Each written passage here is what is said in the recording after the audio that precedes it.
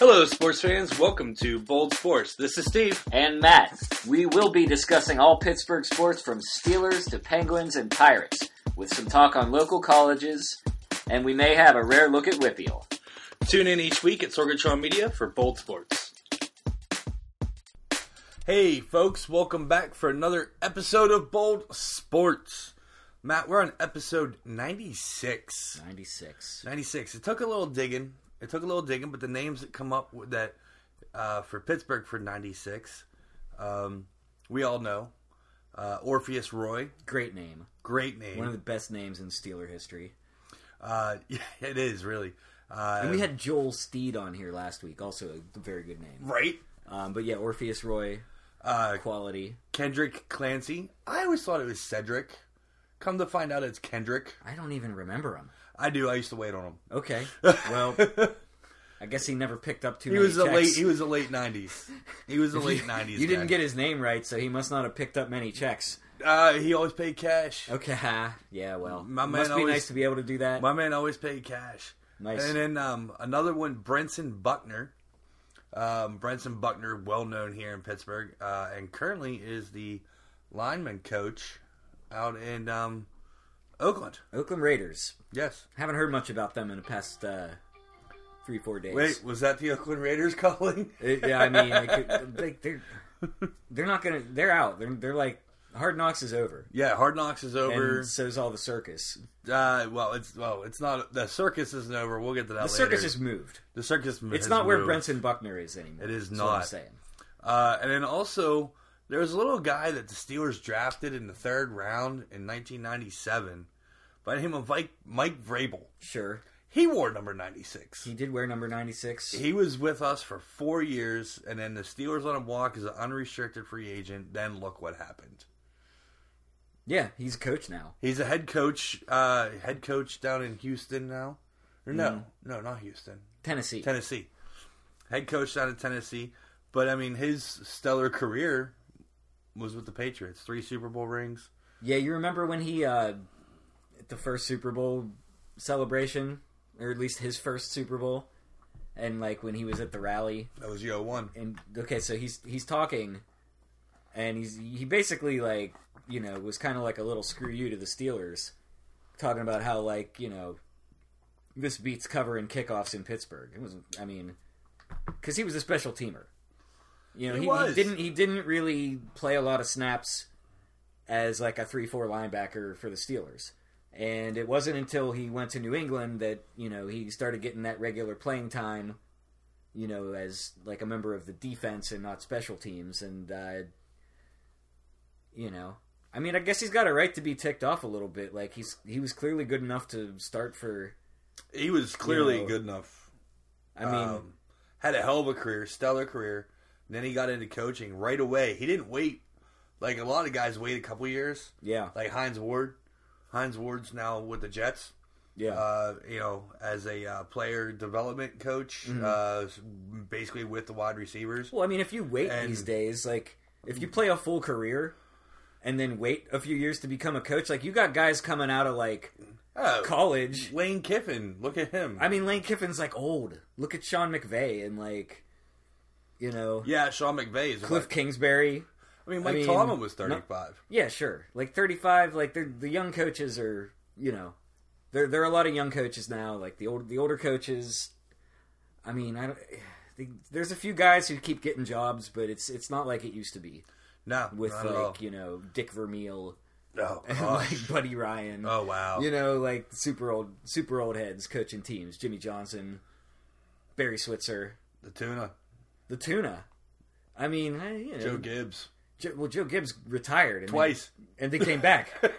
He retired and then went and did NASCAR, and then he realized that, like, well, no. You don't need to, like, do. You could still, like, own a NASCAR team and coach a football team at the same time. And once he realized that, he's like, I'm coming back. Well, what it is Dan Schneider had a shit ton of, still has a shit ton of money, but it's like, hey, let's reassemble a team here. Let's bring Joe Gibbs back. We'll bring in Deion Sanders. We'll bring in, what was his name? Darnell Green? Darryl Green. Darryl Green. Yeah. We'll bring Darryl Green back. Yeah. I mean, it's not how it works, man.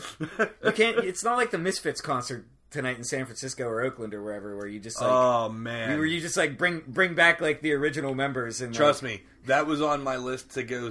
If we weren't going on vacation, because there was one show that was this weekend, and there's one show that's next weekend, and Amanda and I leave for vacation on Monday, and I'm like, is there a chance you want to go to Denver or Seattle? She's you texted me about that. She's like, why? Why? I was like, yeah, the Misfits or the original Misfits are together. But like, then have you seen a picture of Glenn Danzig lately? Yeah. It's fine, whatever. He's not as ripped and muscular as he once was. I don't go to like look at his muscles, man. No, I mean, I'd be. But I picture Glenn Danzig as a ripped, muscular dude with black hair and his face screaming in a microphone. Well, you can always just watch that episode of Aqua Teen that he was on, and just remember him that way forever. Okay. Where he never puts a shirt on like the whole episode. So, I really, honestly, don't remember Glenn Danzig with a shirt on most of the time. Well, that photo of him shopping for cat litter. Well.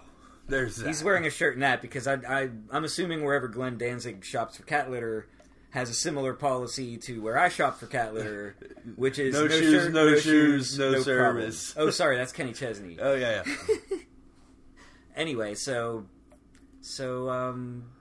yeah, you can't get the band back together if you're the Redskins. You can if you're Glenn Danzig and the Misfits. So then, anyway, that digression. We digress, but that was a good digression.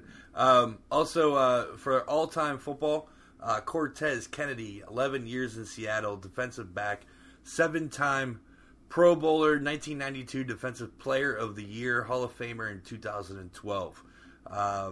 He wore number 96, and then not too many big guys in baseball wore number 96. A lot of September call-up shit like that. You have any, like, I think next week we have a Pirate with 97. 97. Yeah. Wow. I was looking ahead for cheating next ahead, week. doing a little cheating ahead. Research. Yeah. But in the meantime, though, all-time NHLer Tomas Holmstrom, 1996 to 2012, in his professional NHL career to play with one team, the Detroit Red Wings, 4 Stanley Cups, 1 gold medal with Sweden in 2006. He was a hell of a winger, He had multiple 30-plus goal seasons and so forth. He put a spank on the Penguins in the 2008 Stanley Cup Finals. Wasn't his nickname the Mule? Yes, it was. Not like the Clint Eastwood movie, speaking of old dudes. Which is available on HBO Go, by the way. Yeah, I know. I haven't watched it yet. I almost watched it the other night. Almost. It had, like, kind of just started. And yeah, I was like, I don't want to watch it from the beginning, and I'm going to have to sell it. I can watch it from whenever I want to on the HBO Go, but I need a day that Amanda and I are off together. Yeah. Or we could have watched it today, but we got suckered in. Not suckered in, but we were both intrigued and interested into the History Channel and A&E and whatnot today. Yeah. Being the fact that today is 9/11. They're recording on the 18th anniversary of what happened in our country that changed the world. Mm-hmm. It really did. Yep, really did. It really, really did. Kind of don't even want to think about it. So, sports. One weird thing in sports today. Mm-hmm. The New York Mets had 9 runs on 11 hits. Oh God, that's weird. So, I saw that on one of the Facebook pages I follow. It's a Servers and Bartender page. That somebody actually rang in 2 New York strip steaks on 9/11 at 9:11 p.m. for table 9/11. Wow. And then the first comment underneath there was, well, the Mets had 9 runs on 11 hits tonight. Well, that's interesting. Very interesting. Numbers work in weird ways. I'm a numbers guy, so I really get into some number shit. And that's why we do this numbers thing at the beginning. Yes, we do. But now we're going to move on to probably one of the best teams that Pittsburgh has going right now, which is the Pittsburgh Riverhounds. Last Saturday at Highmark, the Hounds finished with a 0-0 draw with Louisville City. The stat lines were pretty evenly matched and just looked like a good defensive game. You said you watched most of it. To me, it seemed like the Hounds were just doing nothing but defending. It seemed like Louisville was in, at least the second half anyway, like the ball was always down at the Riverhounds' end.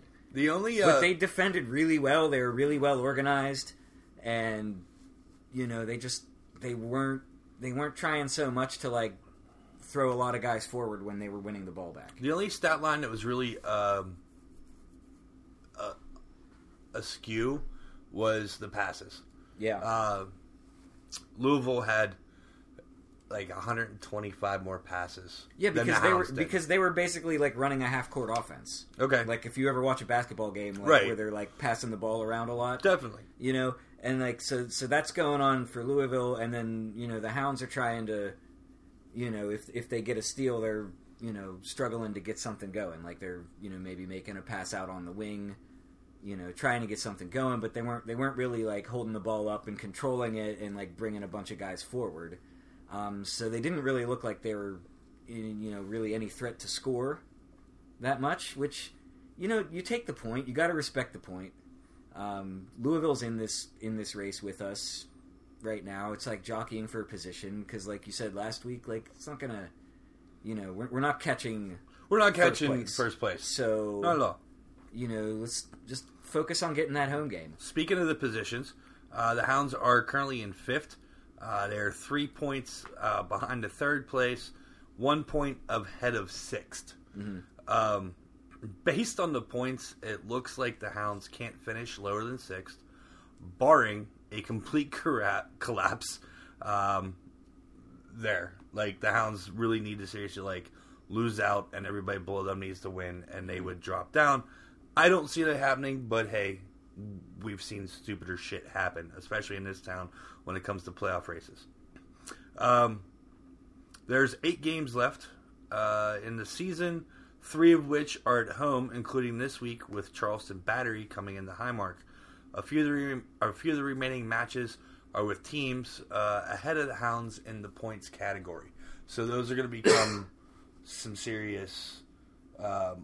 not must-win games, but you got to put some points on the board and at least get a draw out of it, and so forth. Yeah, and it's also just, aside from any kind of points jockeying you can do, this is the time of year to get hot. And to, whatever bad run of form you might be on, get over it, and start stringing some W's together. Start, scoring some goals. Certainly would be nice, I mean... Look at last year. We beat Bethlehem in the regular season at Highmark pretty handily, and then 3 weeks later we play them again in the playoffs, and they knocked us out as the underdog, in our stadium. So, I mean, So the Hounds have they got to go to Nashville. They go to Memphis. That's that wake up game. Yeah. Indy 11, Loudoun United. Indy 11 comes here. They go to Loudoun United. Atlanta 2 comes here. They go to St. Louis. And they go to Birmingham. And out of those teams, you have Nashville, Tampa Bay, and Indy 11.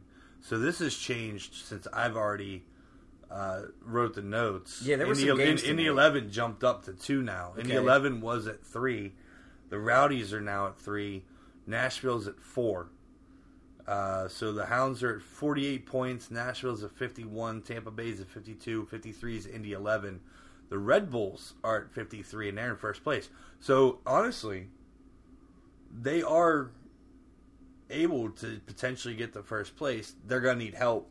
Yeah. And they got to help themselves with Indy 11 and Nashville. Especially those 2 teams. So those are huge games. Those are huge games. Indy 11 and Nashville is huge games. Out of the 8 games left, they could probably lose 1, go to a draw on 2, and have to win 3. And the 2 out of the 3 they have to win is Indy 11 and Nashville. Mm-hmm. Is how that's going to break down. And I'm no soccer expert. Matt, you know way more than me, but I don't know that you're a soccer expert either. I would consider you more expert than myself. But... there's a lot of math involved in this shit. Yeah. Okay, so... you got tiebreakers, points for, points against. I mean, it's the goal differential is the main tiebreaker. Yeah. So, beyond that, I don't know. It can come down to a flip of a coin if it stays that way, through all other head-to-head and, I think that, after goal differential, at some point you would take in, the actual total number of goals, total number of goals allowed. Right. I have no idea how they do it in the USL. It's really rare to have like, a crazy that much of a tie like that. But you do get down to scenarios in the last game where like this team needs to score like 4 goals, or you know what I mean. So you will have teams that are just trying to like run up the score down the stretch because they know that they're in like a bit of a goal differential. Sort of like running up the score in soccer is a lot more difficult than running up the score in football. Oh, for sure. I mean for sure. But like, that's why you don't look at it as like, oh well, like we should just go up 3-0 and then just like play 4 corners and then put all your subs in. Yeah, like a lot of the top players don't play till the second half. Well, there's the super sub, right? I mean, that's some teams are lucky to have somebody who. A lot of cases it's like an older guy, so he's maybe not fit to be running for 90 minutes, but he's still got it, the skill. Well, that was like the end of Beckham's career. Yeah, when he played in MLS. In MLS, he played like the last 20 minutes of the game. They come out. He might play the second half. Yeah, whenever I remember when he came back, I went to one soccer game when I lived in DC. Because the Galaxy was playing United, and it was Beckham, and I'm like, well, you know what? I don't really like soccer, but I gotta go see this Beckham dude. Gotta go see him, right? Gotta go see this Beckham dude. And tickets were like, what they considered ridiculous in DC for soccer. I think I paid $50. Wow. They're like, these are really high. I'm like, did they have different pricing, like, once Beckham came? They didn't, like...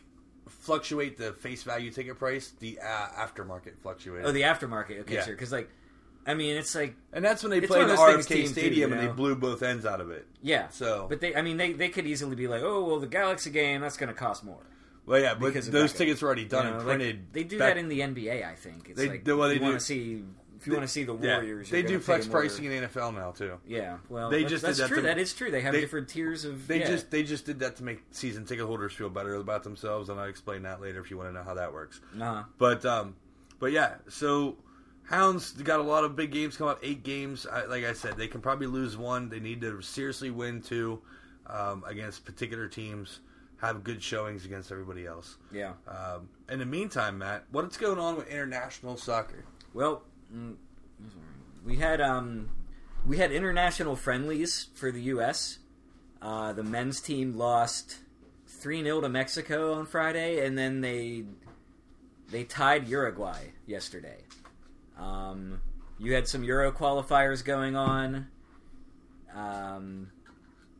It's just kind of boring, Like I said last week, the first international break during the Premier League season just sucks because it's like it's still kind of nice out. You get into this like routine of like waking up early on Saturday, like putting on some coffee, watching soccer for like 6-7 hours, and then like you still got like your whole afternoon ahead of you. But like with these international games, like they're more like the 2:30 time slot here in the States, and they're all friendlies. No, they're not all friendlies. They're not all friendlies. Some Euro qualifiers are going on. Well, didn't the U.S. do something? U.S. lost to Mexico Friday, and they tied Uruguay last night. Okay. Didn't see either, but I'm not so interested in friendlies. I heard something about U.S. and France, and I wasn't sure what happened there. Oh, you heard about the basketball? Oh, yeah. U.S. basketball got knocked out of the FIBA World Cup by France today. I was in twilight sleep because ESPN comes on my TV. Yeah. At whatever time in the morning. Oh, that's crazy, dude. And I was osmosising. Yeah. And I heard U.S. and France, and I instantly went to soccer. I wasn't even thinking about basketball.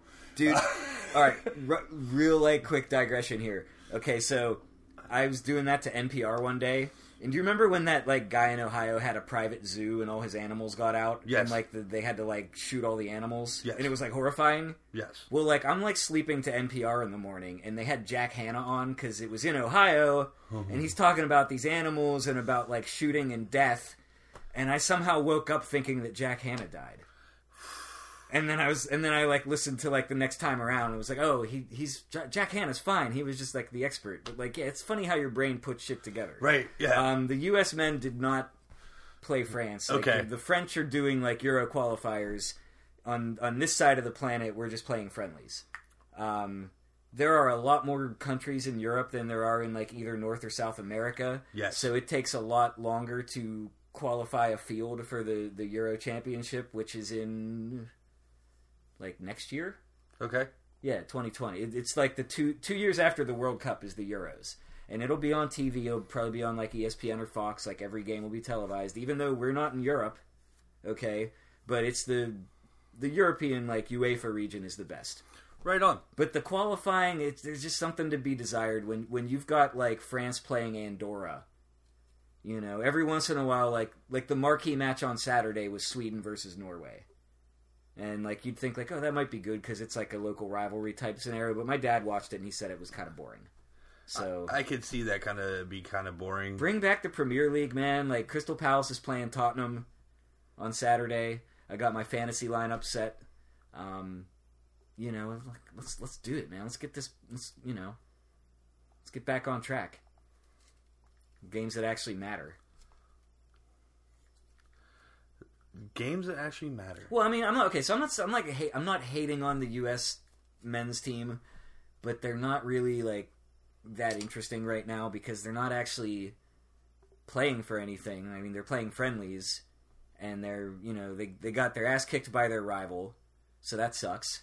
And then they tied Uruguay, and that's a good result. Uruguay is no like sucky team. They're not Brazil, but they're a cut above like Colombia. At least historically, like they hosted the first World Cup I want to say was hosted in Uruguay. So I mean that's a good they got a good program there. I'm not going to say they don't, but I mean I'm honestly more interested in like the women's like professional league right now than I am about U.S. men's friendlies. And there was a women's professional game on ESPN News tonight. I unfortunately did not get ESPN News, but that's why I have ESPN Plus. Yeah. So you would have been blacked out. Probably. No, it's offered by my cable company. Oh, but you don't subscribe to it. I don't subscribe to it. I just have I have the sports bundle. Right? So, yeah. I need to change my stuff around. I never watch ESPN News unless there's like a game on there that I want to watch. And like same goes for ESPN Classic. Right. I don't get Deportes in my cable, so a lot of times like. So you don't watch stuff in Spanish? Okay, so for my job, I watch a lot of stuff on mute, so it doesn't matter what language they're speaking. Like, I watch U.S. Open tennis on the Spanish feed because I don't have a credential to like log in on my Fire TV to watch like regular ESPN. But I can watch the Spanish feed. Oh, look at that. An error by the Giants. The Pirates score another run. All right. Good thing with West Coast baseball. It's still on TV while we're recording. Yeah. Speaking of some stuff that's coming up this weekend. PGA Tour. The first tournament of the 2019-2020 PGA season after the long 2 weeks off in between seasons. Starts this weekend in West Virginia at the Greenbrier Classic at the Old White TPC course. There'll be a handful of big names, but none of the likes of Rory, Phil, Tiger, Ricky, and those type of guys. Dustin Johnson did have his knee scoped. John Daly will be there, but he's a West Virginian. So you have that. Is he really? Yeah. He lives in West Virginia. I always thought I don't know he's from there, but I think he lives there. Yeah, I mean, it's not the best place to live if you're going to play golf year-round. Yeah, I don't know he's from there. I believe his third wife is from there. Okay, well, that doesn't mean shit. And he is, but he's lived there for the last, like, dozen years or so. Okay. I remember watching the 30 for 30 on Hit It Hard or Hitting It Hard, the John Daly one. Grip It and Rip It. Yeah. Wasn't that his saying? Yeah, Grip It and Rip It. No, that's 10 Cup. Which movie is also on right now. It's not fun to watch on mute. So. It is not fun to watch on mute, so that's why not that the Pirates are quote-unquote fun to watch these days either, but that's what we're watching. But yeah, we have the PGA Tour. If you guys are in the likes of still watching golf, where I am, I actually still get out and play golf. One of my favorite months of the year in Pennsylvania is because It's really great golf weather. It's beautiful. I mean, today was balls hot. Today was balmy as shit. But yesterday was pretty hot. But Keely and I played Sunday, on Sunday. Monday. Keely and I played on Sunday, and we've had a ball playing on Sunday, Monday. Speaking of having a ball and playing, hi Stella. Stella's got her ball. She's playing. She's like, I heard you guys were talking soccer. There it is. So speaking of major things going on, the U.S. Tennis Open. Yeah. How did that all end up? Because I know Nadal won, right? Nadal won, but it was like... But it was 5 sets. It was really good. It was like 5 sets, like 4 hours and 50 minutes or something. Yeah, and I watched it at my parents' house where my dad controls the remote. And he's a really big tennis fan, too. And both my parents are. But but your dad will watch... live sports, it's a major. We're watching it. Well, yeah. That's how your pop comes off. All the stories you have with your dad is like... it could be a preseason football game, but the tennis major's on, so we're watching that. So the nephew likes it's like his thing. Every Sunday is to watch America's Funniest Videos. So we kind of had to flip around a little bit. He's like 4, right? He loves the funny videos. He likes watching people get broke on trampolines. Who doesn't? He's like 4, right? Yeah. He's in first grade now. He's 6. So he's 6. Yeah. So, okay. So my dad 40 and I like watching. He'll put on the AFV for the grandson. But I guess my point here is that the tennis was a very long match, and we ended up missing the first 6.5 minutes of the Steeler game because the tennis was so good. And I mean, if you're listening to this show, you probably already have an idea what happened in the Steeler game, so I don't need to explain to you why it doesn't really matter that much if I missed the first 6.5 minutes of the Steeler game. Right. So, but anyway, that was Sunday. That was the men's final. It was Medvedev versus Nadal. Nadal won the first 2 sets. Or was it? Yeah, Nadal won the first 2 sets, and then I had to leave for my parents' house, and Medvedev won a set while I was in transit, and then 4th set Medvedev wins, and then the 5th set Medvedev goes down 2 breaks, but then he gets him back, and almost pulled off a 3rd break, in which case he would have actually had the upper hand, and it was pretty entertaining stuff. I saw the end of it, the final volley. They played the whole final volley on ESPN, and it was pretty ridiculous. It's pretty taxing, dude. I get really into it.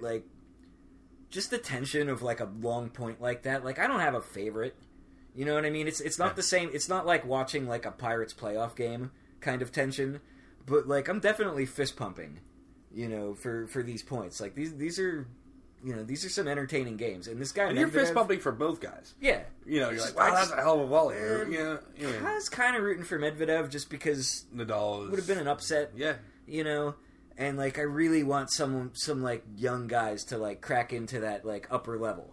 Because if it's tennis is gonna suck once Federer and Nadal and Djokovic again we missed again a Federer Nadal final.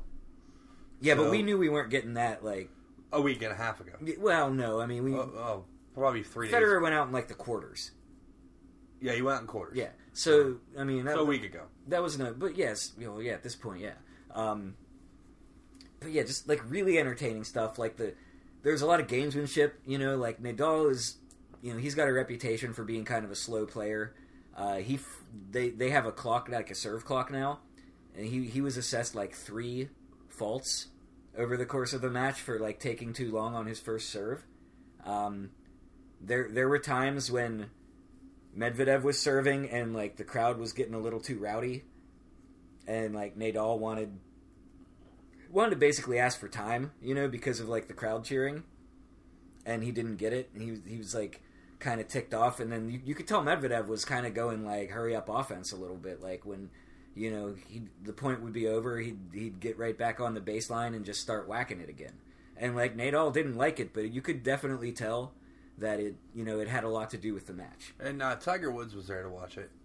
All the celebs. All the celebs were there to watch it. I don't think normal people are even allowed to sit in the lower bowl. I think if me and you came up with $500,000, I don't think we could get 2 seats down low because that seat's reserved for Jay-Z and Anna Wintour. Yeah. No, gentlemen, your seats are up there. But we paid $500,000 for these front row tickets. Yeah, doesn't matter. Jay-Z and Beyonce are here. Yeah, you guys gotta go up top. Like, son of a bitch. But you know what? I do. It's the perfect sport for like the crowd shots.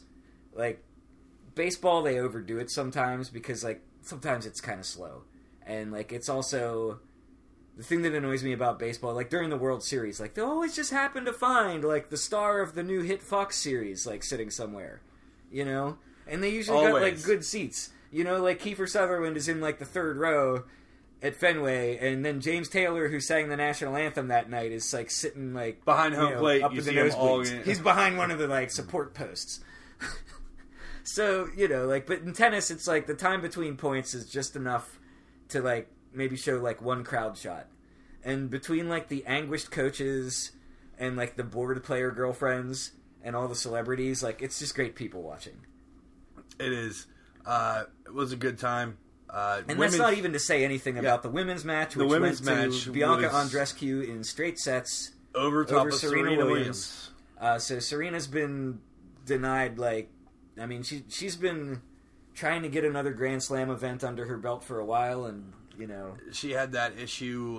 Was it in Wimbledon, or was it the French Open where she was penalized with the coaching violation? Yeah, that was last year's U.S. Open. That was last year's U.S. against Open. Naomi Osaka. That was Naomi Osaka's big like coming out party, and then you had this past summer. You had Coco Gauff, was like the 15-year-old American who was like the talk of tennis for a while, and. You know, neither one of them made the final. And then Andreescu, you know, she's also young. So, like, women's tennis looks like it's in a pretty good place, you know, in terms of, like, the next generation. I mean, honestly, skips a generation because, like, I mean, Serena's, like, almost my age. And then you're talking about, like, girls who are, like, between, like, 15 and 22. Serena's in her late 30s. So there was, like, the like, late 20s, women's players. Is Serena in her late 30s? Yeah. I don't think she's 40 yet. Not yet. Like, Venus is, like, pretty much my age. And then Serena's, like, 2 years younger, I want to say. Okay, yeah. I thought Venus was the younger one. No, Venus is older. Venus the older one? Venus was better until, like, Serena matured, and then Serena surpassed her. That's right. And that's probably why you think that Venus was younger, because when they would play each other, like, Serena would usually win. I remember when they played in Wimbledon. I don't know if it was a final or a semi. How many of those matches? No, it was a final. How many of those finals did they play each other in? I don't know the number. It was ridiculous for like a 2-year period. 2003 Wimbledon final. I was at a pub in Covent Garden in West London. Nice. And I was just like walking down the street, and like all the pubs have like sandwich board signs with like what's going on. Like what their specials are, and it was just like Venus versus Serena, and I was like, well, I'll go to that place because I won't have to like ask them to turn off cricket. You know what I mean? So I sat down, and it was like not a long match. I mean, if you try to go to a bar for a men's match, like you better bring a couple credit cards. Yeah. But like a fast like 2-set like straight set women's match, like yeah, you drink like 4 pints and then go get on the tube. God, I miss London. I actually had a guy I know from high school date Serena Williams. So, oh yeah, yeah. Was it LeVar? It was. Yeah, well, I mean, you've told that story before. That's like kind of like just sneaking that in there. You know? Sneaking that in there. You know, it's whatever. Like LeVar Arrington has more to his resume than just like knows Steve from high school. But yeah. Last time I saw LeVar was when my son was a senior in high school playing at North Hills. Yeah. And he came down for he comes back every year for the senior day. And goes in the locker room, gives him the pep talk, all that good shit. But yeah, that's the last time I saw LeVar. So it's been a while. Since my son's 23. All right, folks. At that point, we're going to go ahead and take a break right now. Listen to what our friends at Sorgatron Media Studios in Beachview have going on for you. They host our podcast, as well as other podcasts on there like Fishing Without Bait, Awesome Cast, Wrestle Mayhem, and also new news. We have our own channel now. Bold Sports Channel. Bold Sports Channel. What it's called? Yeah, if you go underneath, I know for sure it's under Apple. If you go underneath your podcast app, you can just type in Bold Sports and we're there. Excellent. So much easier. Now I can tell Rocky, who's always had such a hard time finding our podcast. Trying to find the podcast. Awesome. All right, folks, we'll be back after these messages from Sorgatron Media Studios in Beachview. Do you like professional wrestling? Want your discussions no holds barred? Check out WrestlingMayhemShow.com for all the wrestling podcast flavor you can handle. All right, folks, and we're back here for our second segment at Bold Sports, episode 96. Here's our couple weeks into the high school football season quick look in. We don't have any really big individual team stats, even with the local boys and so forth. While I was doing some research, I did find out a few things. What prompted this was Monday, I was actually scheduled off. So Sunday for me was kind of a fuck off day. Nice. So you and the Steelers. Completely. So my fuck off day consisted of like cooking breakfast for Amanda and I. She had like a photo shoot for like 4 hours in the middle of the afternoon. I'm like, well, that's a perfect time to go play golf. Yeah. So Keely and I went and played golf. That's awesome, dude. I saw your post and I really wanted to like weigh in on that, but you know, I had plans. You had family stuff. I had family stuff. You always have family stuff on Sundays. Well, not every Sunday, but like I try to get there like a couple times a month. It's hard with my schedule to like have dinner with anybody. I usually eat dinner like in front of my computer screen at 2 a.m.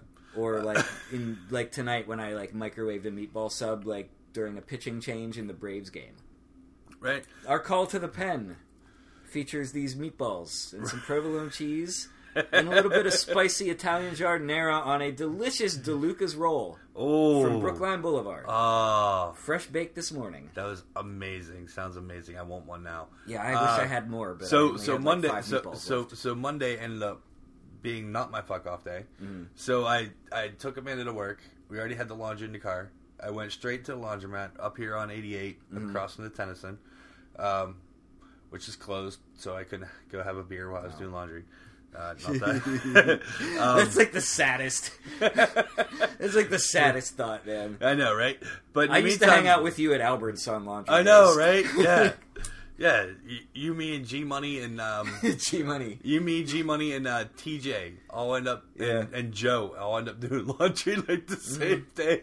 Yeah, it used to be. It used to be a nice little family. It was great. So I was talking to this lady at the laundromat because, you know, you're at the laundromat. So, and she was coming in and putting her clothes. She's like, oh, all the big washers. I'm like, they're almost done. They're mine. I'm right here. And I'm going over to the big dryer. She goes, perfect. So she had to wait like 2 minutes to like switch the load over. So we were talking. I was like, I was like, you have a family? I was like, family of 4? She goes, family of 6. She goes, my oldest is 16. I'm like, she goes, yeah. She goes, between football, soccer, this, that, and everything. I was like, your boy plays football. She goes, yeah. She goes, he's a quarterback at Keystone Oaks. Nice. I'm like, awesome. She goes, yeah. She goes, he's having a pretty good year. She goes, they're undefeated right now, and they just dropped 49 points on Hopewell last week. Yeah, I know, man. And I saw their schedule, and I was like, well, they got Hopewell, and I think they got Quaker Valley this week, and I was like, those are some pretty good teams. South Park this week, Quaker Valley's coming up. Okay. I think they go to Quaker Valley. Yeah, that's going to be a tough one. But then you and I were talking earlier today on text that Quippa's coming to Dormont. Yeah, dude. I'm going to be there. That's 10/18. Yeah. I looked at the date. It's so October 18th. I can't remember a team of that like consequence coming to Well, Dormont it's all this with all this realignment and everything and so forth. I mean, like they when I was living like 2 blocks from the stadium, you know, up until like 2 years ago, right? I mean, they were playing like Burgettstown and South Park. Oh yeah, and like Northgate. I mean, Avonworth. These are like teams you've heard of, but they're not like Quippa. Quippa gets guys into the NFL. Like, a lot of them. I mean, like, so like I'm not gonna miss that. The last time a big game came to KO and I didn't go to it, I really ended up regretting it because TJ came to play there when they were at like the height of their powers. And, like, you could just tell, like, you could hear the band from my deck. And it sounded louder than, like, any high school band I had ever heard. And I lived, like, you know, right up the hill from the stadium. And it was because, like, you were on top of this. You were on top of this, so the stadium was on top of the other hill. You had to go down and up, so you were level. Yeah, we were exactly level. Yeah. Yeah, man. From your old house. Yeah. But, yeah. I could have hit him with a bazooka if I had to. don't say that. Not now. that I would.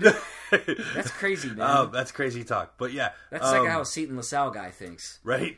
But yeah, so like, your old house, every Friday and Saturday, there was a game at that stadium because 3 teams use that stadium. Well, 2.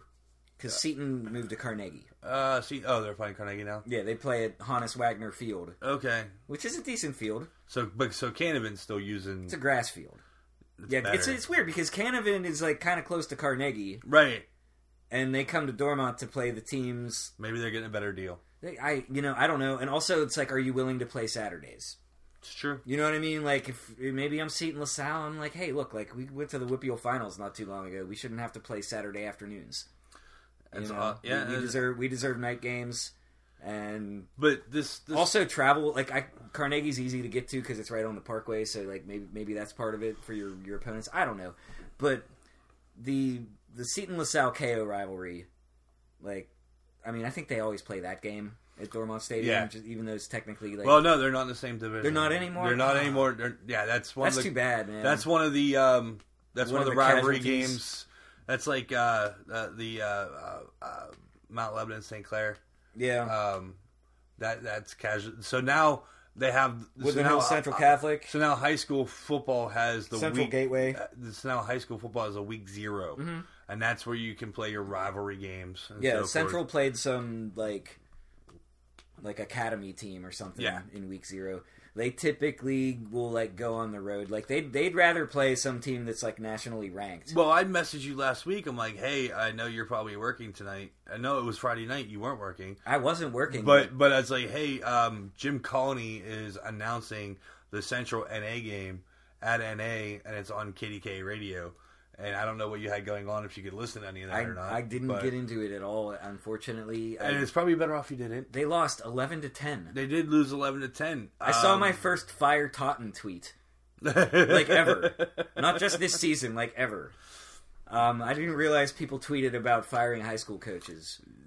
Well, Central Catholic, Mount Lebanon, North Allegheny, North Hills, they do that shit. Well, the problem with Central, and you always make fun of Central for the like recruiting angle, but like it comes with there's another side to that coin, Steve, and that is at Central you can't just like run for the school board and then fire the coach because you have some like shitty axe to grind with him. So you got to look at that. I mean, there's 2 sides to everything. Well, so with that loss last week that Central took, it dropped them in the WPL rankings, moved Pine Richland into number 1. North Allegheny into number 2, and Central into number 3 in 6A. In 5A, you have Penn Trafford number 1, Peters number 2, Gateway number 3. 4A, Thomas Jefferson is number 1, South Fayette's number 2, Bell Vernon's number 3. In 3A, you have Quippa is number 1, North Catholic is number 2, Central Valley's number 3, and you have KO at number 5. Now that is just for the 3A, and so all the teams that are in the top 5 are leading in their respective conference.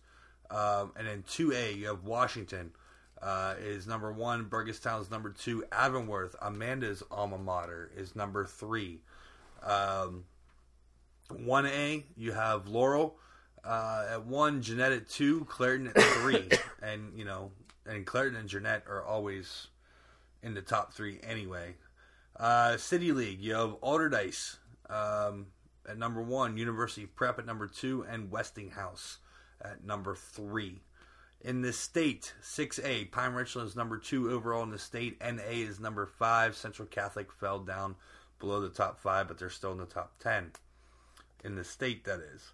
5A, Penn Township Penn Trafford is number 2. In the state, Peters is number 3 in the state. 4A, Thomas Jefferson is number 2 in the state. 3A, you have Quippa is number 1 in the state. North Catholic is number 3 in the state. 2A, Washington is number 2 in the state. And in 1A, Jeanette is number 3 in the state. Awesome. Overall. So you have your WPIAL top 3 there. And then I took and put the WPIAL guys to their position in the state as long as they were within the top 5. So you have that going on. High school football Friday Night Lights are going into week 4. Currently, Mount Lebo is playing Seneca Valley. On television. They're gonna be on It's CW. going to be on The Point, 22 The Point. Okay, yeah. And I saw That's an ad the for CW.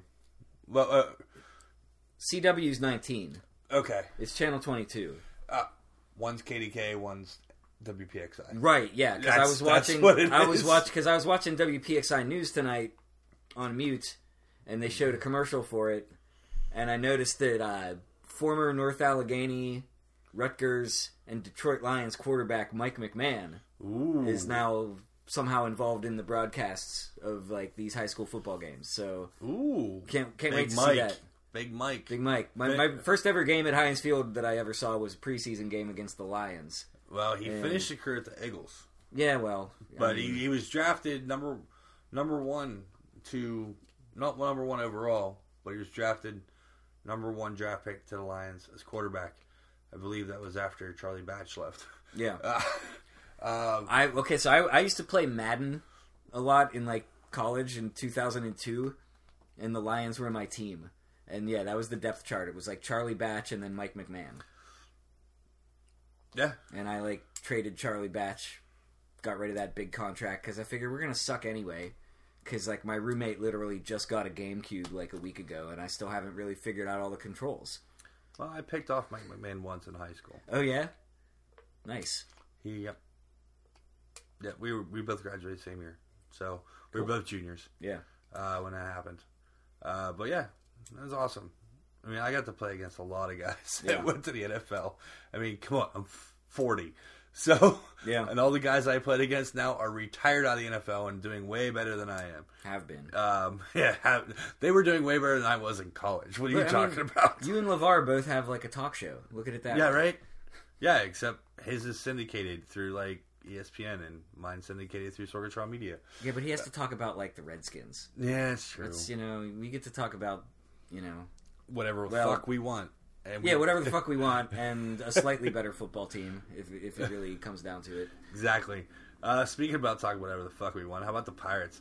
Well, the Bucks now have an official losing season with the loss last night to the Giants in San Francisco.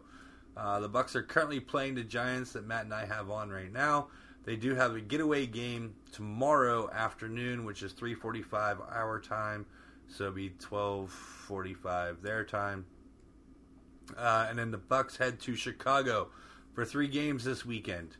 In related news, Kyle Crick and Felipe Vasquez had a clubhouse altercation. Both were fined an undisclosed amount by the team. Crick is out for the season due to surgery on a tendon in his throwing hand after throwing punches.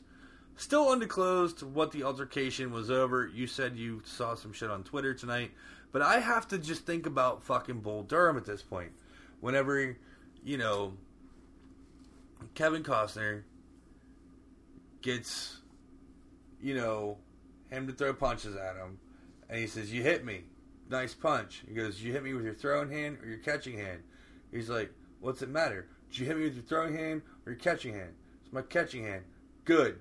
You never punch with your pitching hand." Yeah, well. So Tim Robbins... learned real quick. I mean, those are the actors. Mm-hmm. So Crash Davis and what the hell is Tim Robbins' character's Meat? He was, Kevin Costner always called him Meat. It's like, oh, good, yeah. You never throw with your pitch. You never punch with your pitching hand. Well, now let me go buy you a beer. If you care about pitching, you don't punch with your pitching hand. If you just want your season to be over anyway, I mean.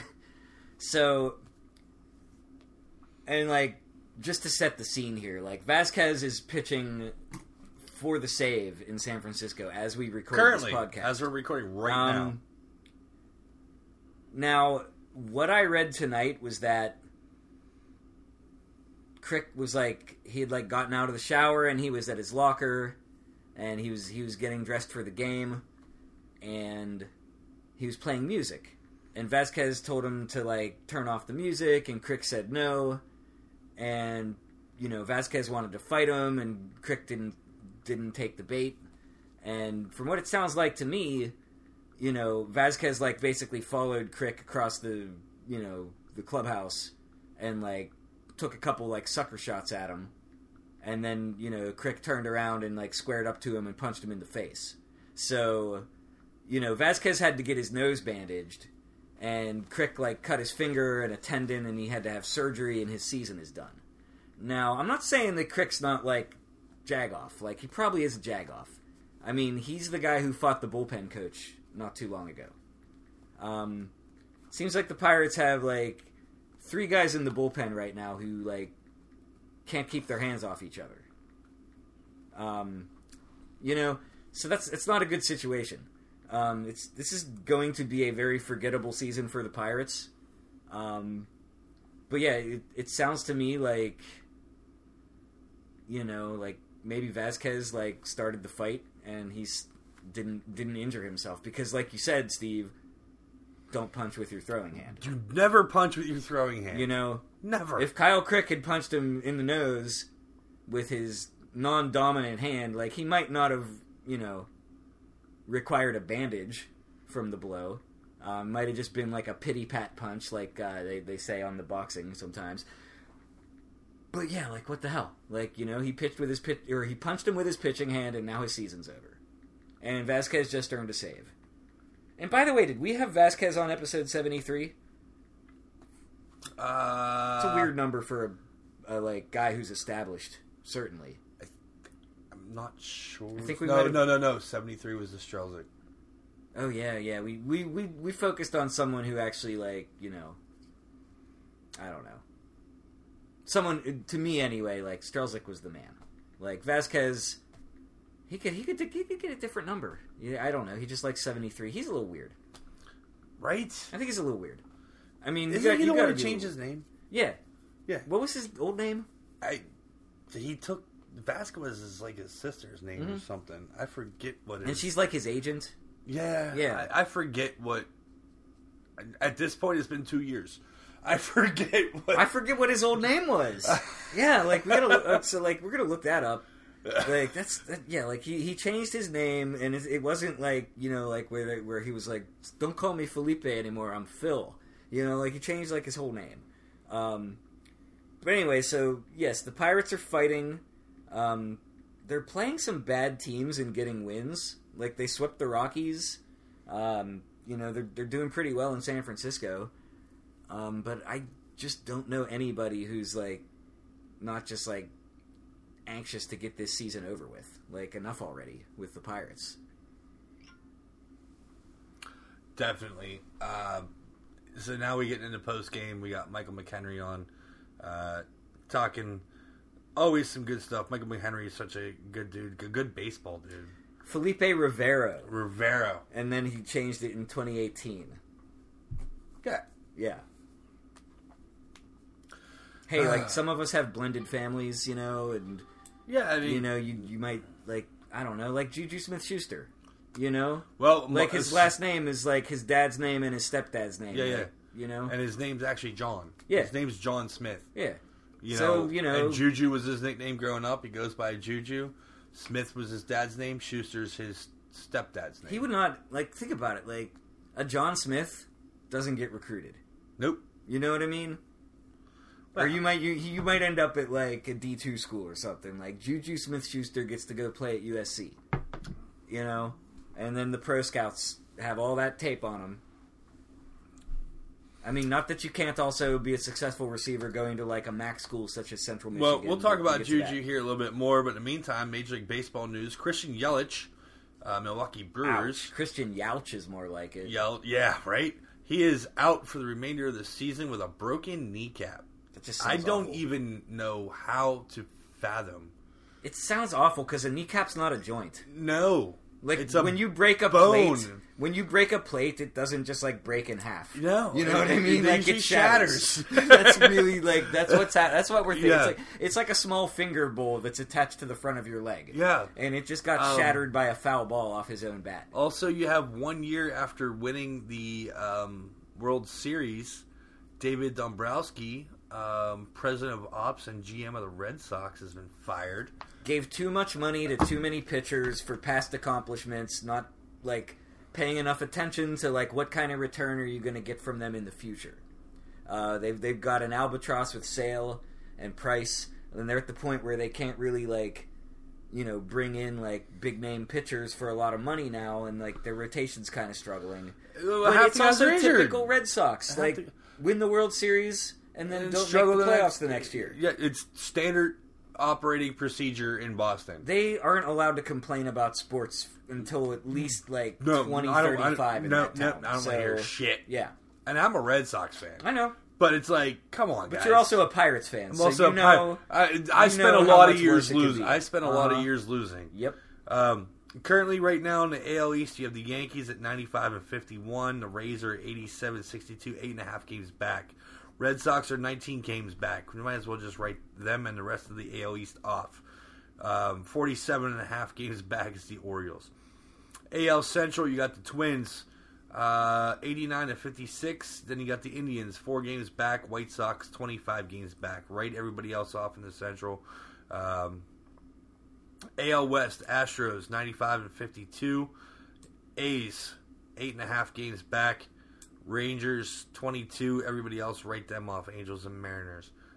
So your wild card's looking like Indians, between the Indians, Rays, and A's. Yeah.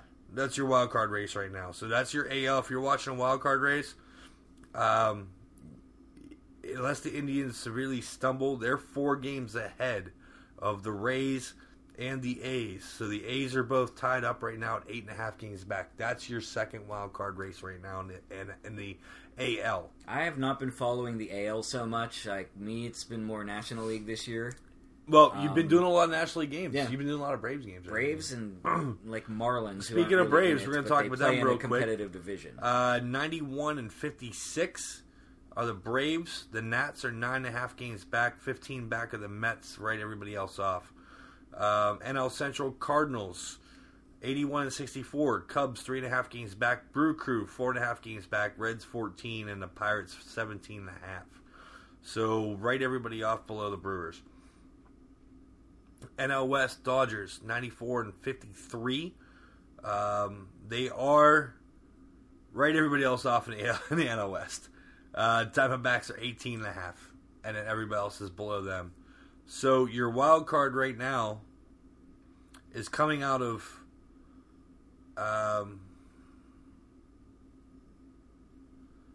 you're going to have a fight for the wild card position in the NL Central, and it's going to be between the Cards, the Cubs, and the Brewers. But the Brewers are, obviously kneecapped themselves, literally. Yeah. So now it's going to be the Cubs probably, and the Nats. And the Nats are 9.5 games back. Well, wait. Well, the Nats are starting a series with the Braves on Friday. Right. But you can have two wild cards come out of the same division, right? Mm-hmm. Yeah. So based on record, so the Nats, even though they're second place in the East and nobody in the West is anywhere close, you can have your wild card teams being the Cubs and the Brewers. Mm. Or Cardinals, Cubs, Brewers. Any of those three. Unless the Brewers take a serious nosedive right now, they could. Christian Yelich is out for the season. It's going to be tough, but you'll get a little pop. Like you'll get some you can have both wild card teams come out of the Central again. It happens. Remember when the Pirates played the Cubs in the wild card game? Yeah. Not that it. That's not a good memory to talk about, but no, it happened. It did. That year. I'm sure the Cardinals won the division. It did. It was Cardinals wanted. Yeah, that was the 100 games, 99 and 98 games, mm-hmm. and that's the Pirates. Yeah. Or no, 99, 90, 98, 97. Mm. Cardinals won the division with 99 games. The Pirates held the wild card game in PNC Park with 98 wins, and the Cubs had 97 wins. But the real winner was Jake Arrieta's steroid dealer.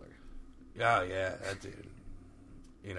But yeah, anything else in baseball you see happen crazy? They're talking about maybe Dave Dombrowski. I don't know if it's going to happen, but they're like, hey, Dave Dombrowski and Joe Madden come to Pittsburgh next year.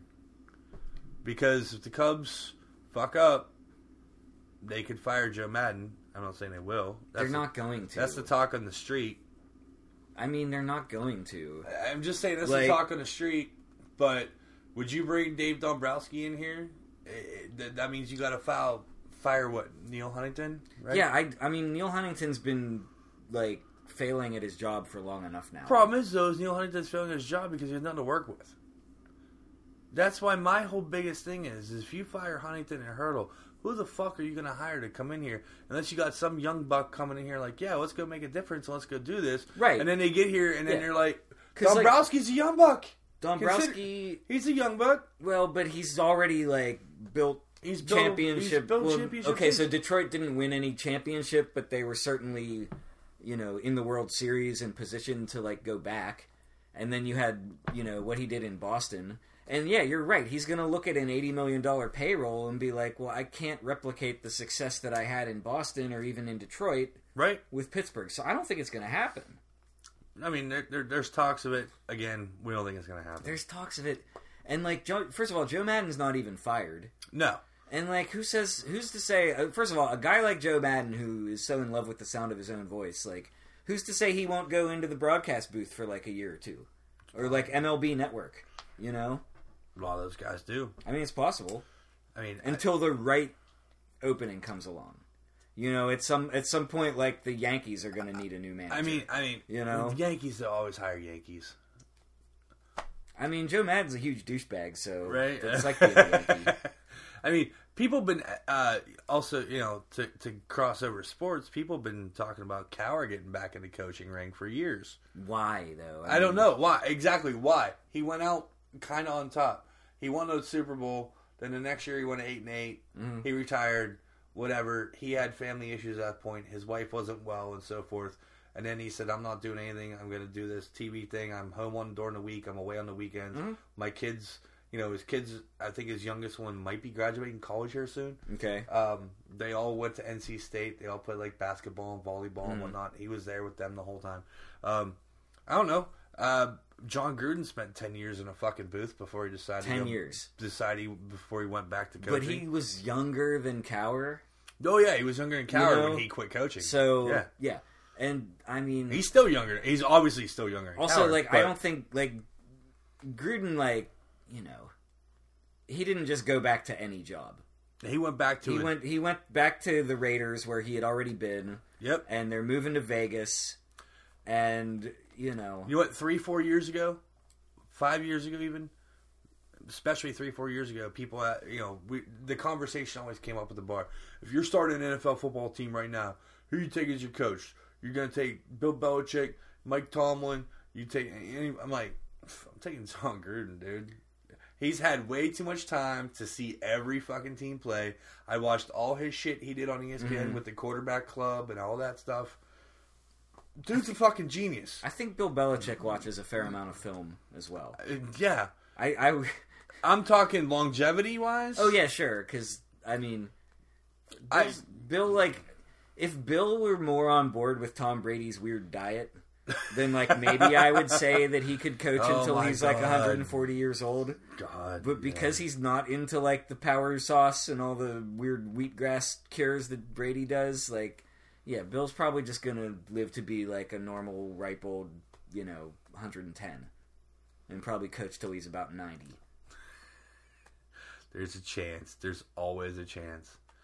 All right, folks. At that point, we're going to go ahead and take a break right now, and we're going to finish strong. We got about an hour or so before Matt has to leave. And we're gonna just go straight college and NFL football for the third and final segment here at Bold Sports. So we'll be back in just a few moments. Relax, hang out, and chill. Check out what's going on with our friends at Sorgatron Media Studios in Beachview, that hosts our podcast as well as several other podcasts. And don't forget about Slice on Broadway with the perfect pepperoni pizza with the location original in Beachview. They have one in Carnegie. There's one in the east end of Pittsburgh, and in PNC Park, home of the Pittsburgh Pirates on the North Shore. We'll be right back in just a few moments.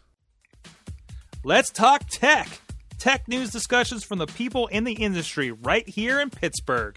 Online, gadgets, startups, and more. Check it out at awesomecast.net. All right, folks, and we're back for our third and final segment here at Bold Sports, episode 96. We're getting close to 100, Matt. We got to figure out what we're doing for 100. Hopefully something cool. I'm gonna shoot off some fireworks in your living room, Steve. I already have it planned. Oh, man. Why didn't you ask me like a week ago? Oh, so that trip to Ohio last week wasn't just for shits and giggles, was it? No, I didn't go to Ohio last week. I've been saving. I've just been waiting, you know? So NCAA this past weekend. First and foremost, I want to send out a big fuck you to ESPN and Comcast because I actually had time to watch the Pitt game before I had to go to work on Saturday. Come to find out, I knew it was an 11 o'clock start. And whatnot. Practically a soccer game at 11 a.m. Right? And I know they're playing Ohio University. Yeah. I get it. But to me, the Pitt game should be visible in Pittsburgh. So I go to my ESPN Plus, which I pay for. Mm-hmm. It is blacked out on ESPN Plus because it's a local game. So I go to the regular ESPN app, either on my Apple TV or on my phone, and I go and hook it up, and it says Pitt OU game. I go and click on it. It says enter your password. I do. Comes across, says your cable company does not support the ACC network, therefore it is blacked out. Yeah, when are we going to get the ACC network here? Like, seriously, do you have Comcast or do you have Verizon? I have Verizon, but I don't have you don't the have ACC the ACC network either. I think maybe only fucking DirecTV might have it. I don't know, and I'm sure, like, if you've got like Cox Communications cable, if you live down in the Carolinas, like I'm sure you get. My cousin has the ACC network in fucking Greenville. I'm sure that like Julia's family, like who are all like either Chapel Hill or NC State alumni, they can watch all their shit if they want to. Yeah, my cousin in fucking Clemson gets fucking Atlanta, Georgia Tech. I'm sure they get the ACC network, but like, are you surprised? Like, we don't get Bojangles up here. You know, we don't have bow times, so why would we get the ACC network? You know what? I'm headed to the beach next week, and I'm going through Maryland and Delaware. I'm gonna find me a Bojangles. You're not gonna find a Bojangles in Maryland. It's not far enough south. You can't. There's no Bojangles in border states, man. You got to be down in like the actual like former Confederacy. West Virginia? They don't have them in West Virginia. I bet you I can find a Bojangles. Dan Snyder owns a shit ton of them. Does he? Yeah, that's how he made his money. Well, they're not in D.C., though. They're not in D.C. proper, but they're around. In Virginia. You gotta cross the Mason-Dixon line. Not even Mason-Dixon line. Mason-Dixon line, Pennsylvania, sir. You gotta go to the freaking south. All right, you know what? I might just have to make a detour to go find me a Bojangles. I will find me a Bojangles. Just maybe like Amanda will fall asleep and you can just be like, oh shoot! Like I turned Siri off. We're in Fairfax. It's not worth it. Seriously, man. Like, if I were you, like, you know, you'll definitely hit a Sheetz on the way. A Wawa. Wawa is okay. There's Wawas in Delaware. Okay. There's a Wawa right across the street from our hotel. Okay, so that's good. So. All right, so you'll be fine, man. I'm sorry to get stared on Bojangles. I know. It's not going to come down. I'm getting me a Bojangles. So. I'm going to find me some. I know there's one or two in Maryland somewhere. In the meantime, though, this is probably one of the best weeks for Pitt football fans and Penn State football fans. Well, can I just say real quickly, though, that Pitt game that you wanted to watch last week was like a blowout? No, it wasn't. It was a 20-10 game. We'll get to that. It wasn't a blowout? No. I thought they were kicking their asses, and that was why I didn't care to watch it. No. See, I didn't even try to watch it because I was watching Michigan Army. That was the best game I saw all weekend. Yeah, that was a really good game. Yeah. But in the meantime, though, here in the state of Pennsylvania, it's Pitt-Penn State week. It's the 100th meeting of the two schools. Penn State has Pitt as its most faced opponent all time. I pulled some stats here on the rivalry. Does that include the games that were vacated? Those games that were vacated, they did not play Pitt. Right, but like, did they play someone else during those vacated games? Like, for example, like Ohio State. And no. When they vacate a win, we're does at that a 100th meeting. Okay, we're at a 100th meeting. But say they played like Ohio State 99 times. Okay, well, I don't know. Maybe they did. You know, or Rutgers. I don't know. No. This is the Pitt-Penn State is like the fourth longest, not longest continual running rivalry, but longest game rivalry. Florida State's number 1. Pitt, West Virginia was number 2. The Red River rivalry is number 3. Okay. And then Pitt, Penn State's number 4. And whatnot. So Penn State, Pitt has been their opponent the most out of anybody else. The first meeting was on November 6th, 1893. Penn State leads the all-time rivalry 52, 43, and 4. Longest streak, Pitt had 14 wins, 1922 to 1938. The game had several implications in rankings and bowls over the years. 1981, for instance. 1981, Pitt went into Penn State. They were 10-0 at the time. They played Penn State and lost, cost them going to a second national championship in 4 years. Danny Marino was quarterback as a freshman at that point. No, he was not quarterback as a freshman, 81. He was a junior at that point in time. And that was against Todd Blackledge, again, who is a Penn State. And then again in 1982, Pitt Penn State played, and this was national championship implications. Penn State won that game, knocked Pitt down, and that was the infamous Sugar Bowl game with Georgia. And Penn State won their first national championship underneath Joe Paterno at that point in time. I think that was Penn State's first national championship of all time. But that was definitely the first one with Joe Paterno.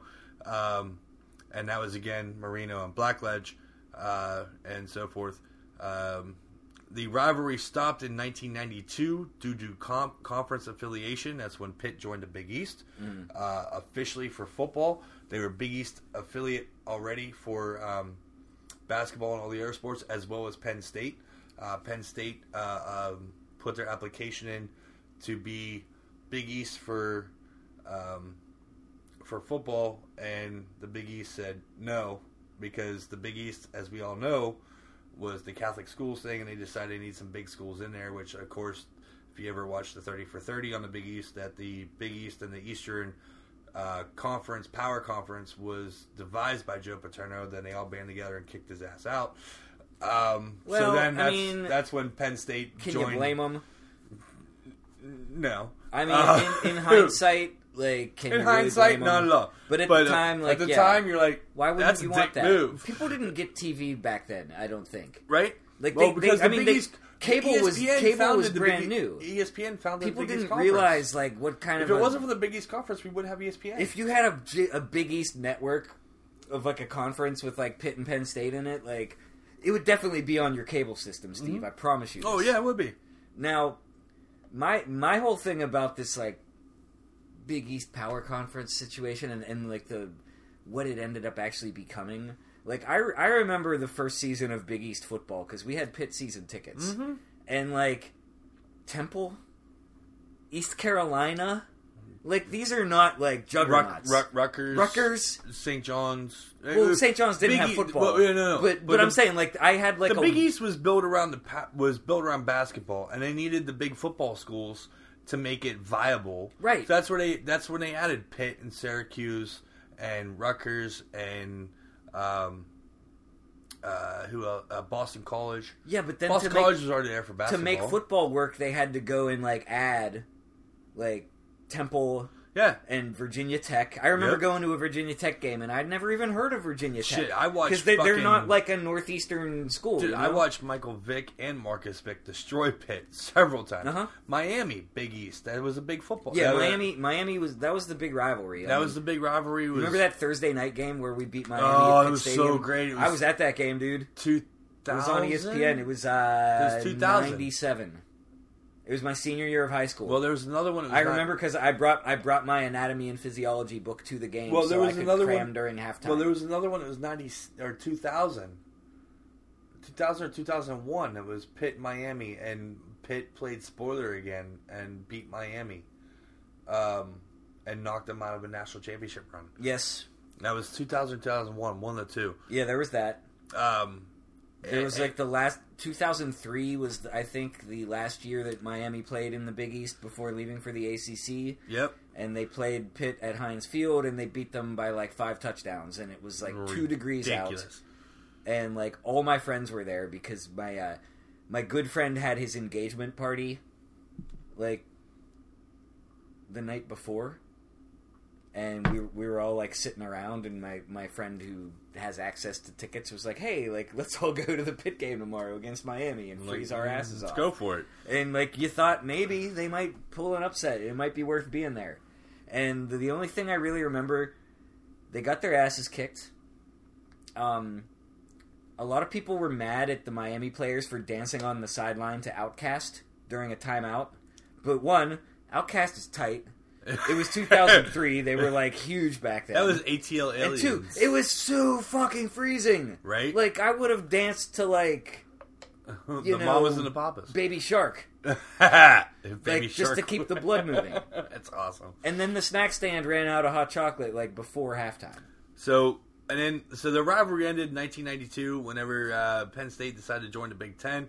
And seriously, it came down to Penn State joining the Big Ten because ultimately the reason I've heard several times over was because the Rose Bowl was the only major bowl that Joe Pa hasn't won, and the only way you can get into that bowl was to be Big Ten or Pac-10 at the time. Mm-hmm. So that made sense. I don't know if that's true or not. It also makes sense in terms of like, okay, so like Penn State plays Michigan State every year for the land grant trophy. They do. All right, so like that's like the land grant was like that was like a law that was passed like way back in the day, which was like to set up agricultural schools for all these like big Midwestern states. Now, Pennsylvania is not a Midwestern state, and I will slap you if you say otherwise. And we're not an East Coast state either. No, we're like Pennsylvania is really big in the middle. We're really big, but. So anyway, like, because Penn State is very similar to, like, Michigan State and Indiana and, like, Purdue, like, these are, like, big schools that sort of, like, you know, they're kind of like the flagship school for their state, and they are not, like, an urban campus. It's more about, like, you know, ag studies and, like, science, like, engineering. So that's part of it, too, but I don't doubt for a second that, like, you know, Joe Paterno wanting to win the Rose Bowl had something to do with it. I never even considered that before, but I mean, it makes sense, and you can't really blame the guy. I mean, it is the granddaddy of them all. It is, as they say. I believe he's won it twice, maybe 3 times, here and there. Good for him. And then the rivalry was back on 1997 to 2001, and I remember Pitt winning the last game. It was at Three Rivers. It was at Three Rivers. Mm-hmm. They beat Penn State in 2001 at Three Rivers. And then the rivalry was dormant until 2016, where Pitt came on and beat Penn State in 2016. Then in 2017, we went to Happy Valley and got beat. Then came back and Penn State beat us last year at Heinz Field pretty badly. Like what was it, 52-6 or some shit? Yeah. And then this Saturday, Pitt Panthers head out to Happy Valley. If you listen to Narduzzi's press conference, it was awesome. He's like, this is a great game. It's a great rivalry. He goes, I don't want it to end. He goes, I wish it won't end. He's like, you know, but I don't have any control over that, really. He goes, I'm friends with James Franklin. He goes, we vacationed together. And he said, you vacation together as well? We went to this event together. It was a vacation. So he's like, we were there like doing a recruiting. It's not like they were like, you know, like shucking clams together on the deck in the Outer Banks. He's like, we're friends. He goes, you know, we're coaches. We're in the same brotherhood, but not. He goes, he goes, we both love to talk in front of people. Right? He goes, we both love the sound of our own voices. And this week, the Pitt and Penn State football players are off limits to the media. You had Narduzzi say, "Look, I love you guys. I'll talk to you as much as you want me to talk to you." He goes, "Call me at 3 a.m. He goes, "Well, don't do that." He goes, but don't mess with my boys. He goes, "I got them." He goes, we don't need to fuel any fire that's already there. He goes, they're going to do the same thing. And, he goes, I've already talked to guys that they could be the last team to ever play Penn State. He goes, it depends. We don't know what's going to happen down the road. Now, I did a little bit of digging. 2026 would be the next chance that we have for a Pitt-Penn State meeting. Penn State's non-conference schedule was filled out until that year. Yeah. So, honestly, it's not far away. It's really not that. Years. I mean, you always sounded. As much as I want to think that that's like far away. It's not. It's 6 years. Yeah, it's not. 6 years is like nothing when you get to be. Could I be here in 6 years? I hope I am. I hope I am too. And I want to see Pitt win because like. The one game that Pitt did beat Penn State in this renewal was amazing. I didn't see it. I was in D.C. Oh. I was there. I was looking at like the Smithsonian, so it's okay. I mean, I saw some pretty cool shit that day. Right, you did. But you didn't see Penn State live. Beat Penn State, so live or on TV. Well, it would have been on TV in D.C. Right, sure. right. But yeah, it was just I figured like, we'll get them next year, and no, not really, not what happened. Yeah. Speaking of Pitt, the Panthers won last week 20-10 over Ohio University Bobcats. Kenny Pickett went 26 for 37, 321 yards, 1 touchdown, 0 INTs. Maurice French, or is that how you pronounce it? It's French, yeah. It is French. It's 2 F's. With the double F. Yeah. There is a famous American painter from like the 1800s who's frequently featured on Antiques Roadshow, and he spells it that way. And I was like, is that real? Is that, yeah, that's what I'm like, Is that just like his artistic flourish? No, like, yeah. He had 10 receptions for 138 yards, 1 touchdown. A.J. Davis, 13 carries, 89 yards. Vincent Davis, 12 carries, 50 yards, 1 touchdown. And Kessman was 2 for 3 on field goals. 41 was his long with 2 extra points. That's how Pitt fared. Again, like we said, they have Penn State this week coming up. Speaking about Penn State, last week, after a huge blowout over top of Idaho, that was 79-7. Penn State had Buffalo come into Happy Valley last week. He took care of them 45-13.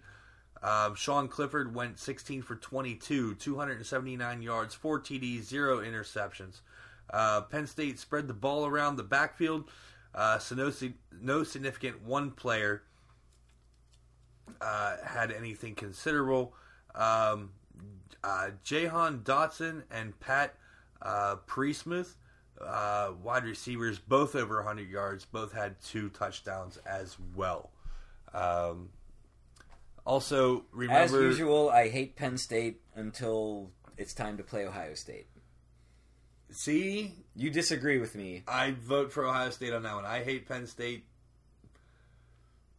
unless they play West Virginia. And then even that's like the best thing that could happen was that stadium would implode that day. I just don't... I never really... I never considered Penn State a local team. Like, I was raised in like a very like pro-Pitt house in the time when the rivalry still happened every year. I remember in high school when Penn State like they got like a share of the national championship that one year, and I just remember like looking around being like, why is everybody making such a big deal about 95. this? Like, 95. And I remember like they were like, congratulations to Penn State. And I'm just like, dude, this and this I don't is even Pittsburgh. think they got an actual share of the championship. No, they didn't have a share, but it was like they finished undefeated. That's when they were voted upon, and the only reason Nebraska was better. The only reason why Nebraska got that is because to this day, you can tell me if I'm wrong or not, but my personal opinion, it's my personal opinion. So Tom Osborne's last year coaching in Nebraska. That's the only reason I think that Nebraska got the national championship that year. But it was all on voting. Yeah, it was on. Yeah, that's when you put 13 people in a room and sat them down and said, okay, so both the best teams won. Now, who do we give the national championship to? These kids these days who are like, 15 years old and getting all like geeked up for like a doubleheader college football playoff on New Year's Eve. Like, you tell that kid, like, back when I was your age, they just voted. Yeah. They had, and when I was your age, they voted for the old guy who was retiring as opposed to the old guy who was still going to stick around for another 20 years. Right? Yeah, exactly.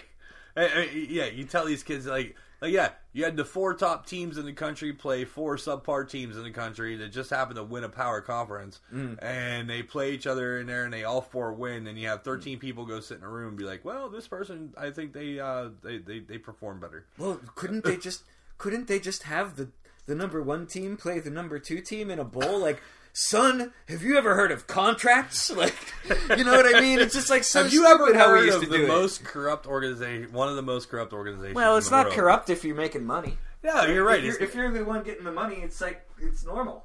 That's correct.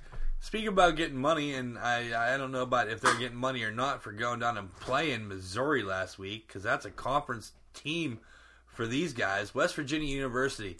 The Mountaineers went to Missouri last week and took a big loss, 38-7. Austin Kendall went 15 for 25, 137 yards, 1 touchdown, 2 interceptions. All other skilled offensive position players were held underneath 60 yards or less. 10 total running backs and wide receivers on that aspect. Next week, NC State heads to Morgantown, which NC State's not necessarily a pushover either. No, they're not. They have been better the past few They years. were ranked last year. Yeah. I don't know about this year, but they were ranked last year. Well, I mean, all glory to the ACC at this point. You know, that's how Pitt gets their strength of schedule up. Yeah, and that's how they've already lost one conference Pitt, game, and that's how Pitt gets a better recruiting. You get seen. I hope Virginia goes undefeated. Yeah, right. That'll help Pitt's strength of schedule. Exactly, I mean, that's what it's all about. Notre Dame, the Irish had an early bye week last week, and have New Mexico coming into South Bend this Saturday. And I'm sitting there looking at this. I'm sitting there waiting last Saturday. I'm like, where's my updates from Notre Dame? Where's my updates from Notre Dame? I'm like, how the fuck are they off? It's the fucking week 2. I'm like, they played Monday. All right. So they gave them this week off. And then, so they got New Mexico going into South Bend this Saturday. Notre Dame does get another bye week later on throughout the year. Yeah. I don't know that all teams get 2 bye weeks, but I think they, like the big conferences, like Pitt ends up playing like a Thursday game, then they have like that 10 days off or some shit. I think they all get 2. I think they all get 2? At least that's the way it used to be. All I know is the Big Ten wraps up Thanksgiving weekend. So, yeah. I mean, they're the first conference to wrap up. That's the best weekend, man, and you got Ohio State, Michigan. And Thanksgiving falls late this year. Yeah. Super late. Okay. Like, Amanda and I just looked at the calendar because we go away a day or 2 before Thanksgiving, before we go to my aunt's house. We go up to Cleveland and hang out for a day or 2, depending on how much time and money we have. Uh-huh. And Thanksgiving's the 28th. Nice. That means it'll be like so that December 1st by the time we all get back from our trips we're taking. Yeah, right? Exactly. Because you always go away for Thanksgiving yourself. Well, we went away last year. I don't know if we're going to go this year. There's always an invitation, so we'll see. So, did you watch any college games this week? I know I watched Army, Michigan. Okay, I also know that the Gamecocks are probably on at some point. The Gamecocks were on, but they were blowing out whoever. They played Charleston Southern. And I flipped to it at one point, but I was just like, listen, like, do you want me to go upstairs and, like, watch this Michigan Army game by myself? Or do you want to hang out and watch this Michigan Army game together? Because, like, I'm not watching South Carolina, blow out whoever they're playing. When we've got the number 7 team in the country, like, doing everything they can to lose to a service academy, like, that's just too much. Like, you can't miss that. So, yes, I watched Michigan Army, and I don't regret it. And then I had work to do, so So Michigan won the game, but they fell in the rankings huge. I mean, that was... Well, yeah. I mean, so I watched that, and I watched USC Stanford. And then I don't know if you saw the I think it was Cal in Washington. They had like a 2-hour... That was the super late game. I finished work. Super and late game. They had a weather delay. I was like, how is this game only in the second quarter? It was like 2 a.m. here. Yeah. And I'm just like, well, wait, doing the math, I'm like, That's this still game start super at late. 10:30 in like California or wherever they were, or they were in Seattle. They were in Seattle, but no, they just had a 2-hour weather delay. What happened was they kicked it off. They played about I think 6 minutes of the first quarter, and then they had lightning. And you're seeing a lot of that these days. Like just more and more of these weather delays. So currently, right now, your top 25. Quick rundown. Number 1's Clemson. Makes perfect sense to me. Number 2 is Alabama. The further I see Alabama fall down, be the better. 3 is Georgia. LSU's number 4. Oklahoma's 5. Ohio State 6. Notre Dame 7. Auburn's 8. Florida's 9. Michigan fell to 10. Notre Dame moved up spots and they didn't even play. Excuse me. Utah. The Utah Utes. Number 11. Texas is 12. Penn State's 13. Wisconsin's 14. Oregon's 15. Texas A&M 16. University of Central Florida is 17. Michigan State's 18. Iowa is 19. Washington State is 20. Maryland's 21. Boise State 22. Washington is 23. USC is 24. Virginia is 25. And you have a bunch of 1-1 teams that are between 11 and 25. It'll sort itself out. Yeah, it'll sort itself out for sure. I mean, Notre Dame's sitting there at 1-0. I mean, they only played one game so far. But I gotta say, in terms of college football being better than the NFL, one of my arguments for that is always that there are just more games and they are longer. And they not that the games themselves are longer, but that there's more coverage. Okay, because you start with game day at 8 in the morning. 10. Okay, so Amanda sat there on Saturday. She goes, "Why the fuck's your alarm going off at 10 o'clock on a Saturday when you don't have to go to work till 3?" I'm like, "Babe, college game day." College game day. She's like, "Are you fucking kidding me?" Yeah. So anyway, now with the scheduling of these ACC games, it's 9 a.m. If you could actually get the ACC network, you could actually flip between the Pitt game and the second hour of game day. Sorry, it's actually 9 a.m. college game day. It's 10 a.m. NFL Live. Oh. So I was going to say, because it always looks early as fuck. It is. Whenever I'm watching. Especially when they're on the West Coast and it's dark as hell. And they're Oregon. It's 9 a.m. on the East Coast. And it's the dumbest thing I ever did in college, one of the dumbest things I ever did in college, was staying up all night to watch the implosion of Three Rivers Stadium. I could see us doing a similar thing, for staying up for game day. If game day was coming to my campus, there's no way I'm going to wake up in time to, you got to stay up all night and just power through it, right? Yeah. I bet a lot of people do. I miss college, man. Damn. Yeah. I actually came back to Pittsburgh to watch Three Rivers Stadium get imploded. You did? Wow. Yeah, we got KDK up in Meadville, so we just watched it live on the TV. I came back and sat on my watch it. Yeah, it was the worst. I felt so sad after I got 3 hours of pass out sleep and then woke up on Sunday afternoon. I was like, oh man. Finished work at 1 a.m. Drove back from New York City. Wow. That's dedication, dude. Me and 2 other people, because they're like, I've never been to Pittsburgh. Let's go watch the building get. Did you go to the Point? No, we were in Mount Washington. Oh, okay. I was up at the West End Overlook. Safer up there. I was up at the West End Overlook. Okay, nice. Oh, nice. Yeah. Not Mount Washington, the West End Overlook. I know where it's at. Yeah, I've been there once or twice. Yeah. I was like, fuck it, we'll go up here, and it packed as fuck. But really, even that's crazy, man. Dude, people camped out all night. I promise you, I would not. You want to talk about camping out for college shit and going and stuff like that? People camped out for that motherfucker. I would not have gone. If I was living in Pittsburgh, I would not have gone to that. I'm not a morning person. Neither am I. I don't like going to I was still awake from the night before. I don't like going and just standing around waiting for something to happen. We didn't have smartphones back then. What were people doing at the West End Overlook waiting for them to blow that thing up? Just talking to each other? Go figure. We were, because everybody was sharing memories of memories. Oh, I can tweet memories. I don't need to talk to people about memories. What's your greatest memory of Three Rivers Stadium? Greatest memory of Three Rivers ever. I gotta tell you, one of them has to be the Whippeal final between Woody High and North Allegheny. Because that was the only time I ever smoked a joint in Three Rivers.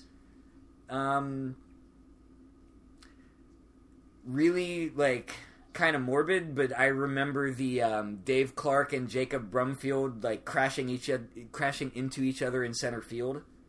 I was at that game. That was, like, one of those, like, injury timeouts that lasted, like, a half hour. That was scary.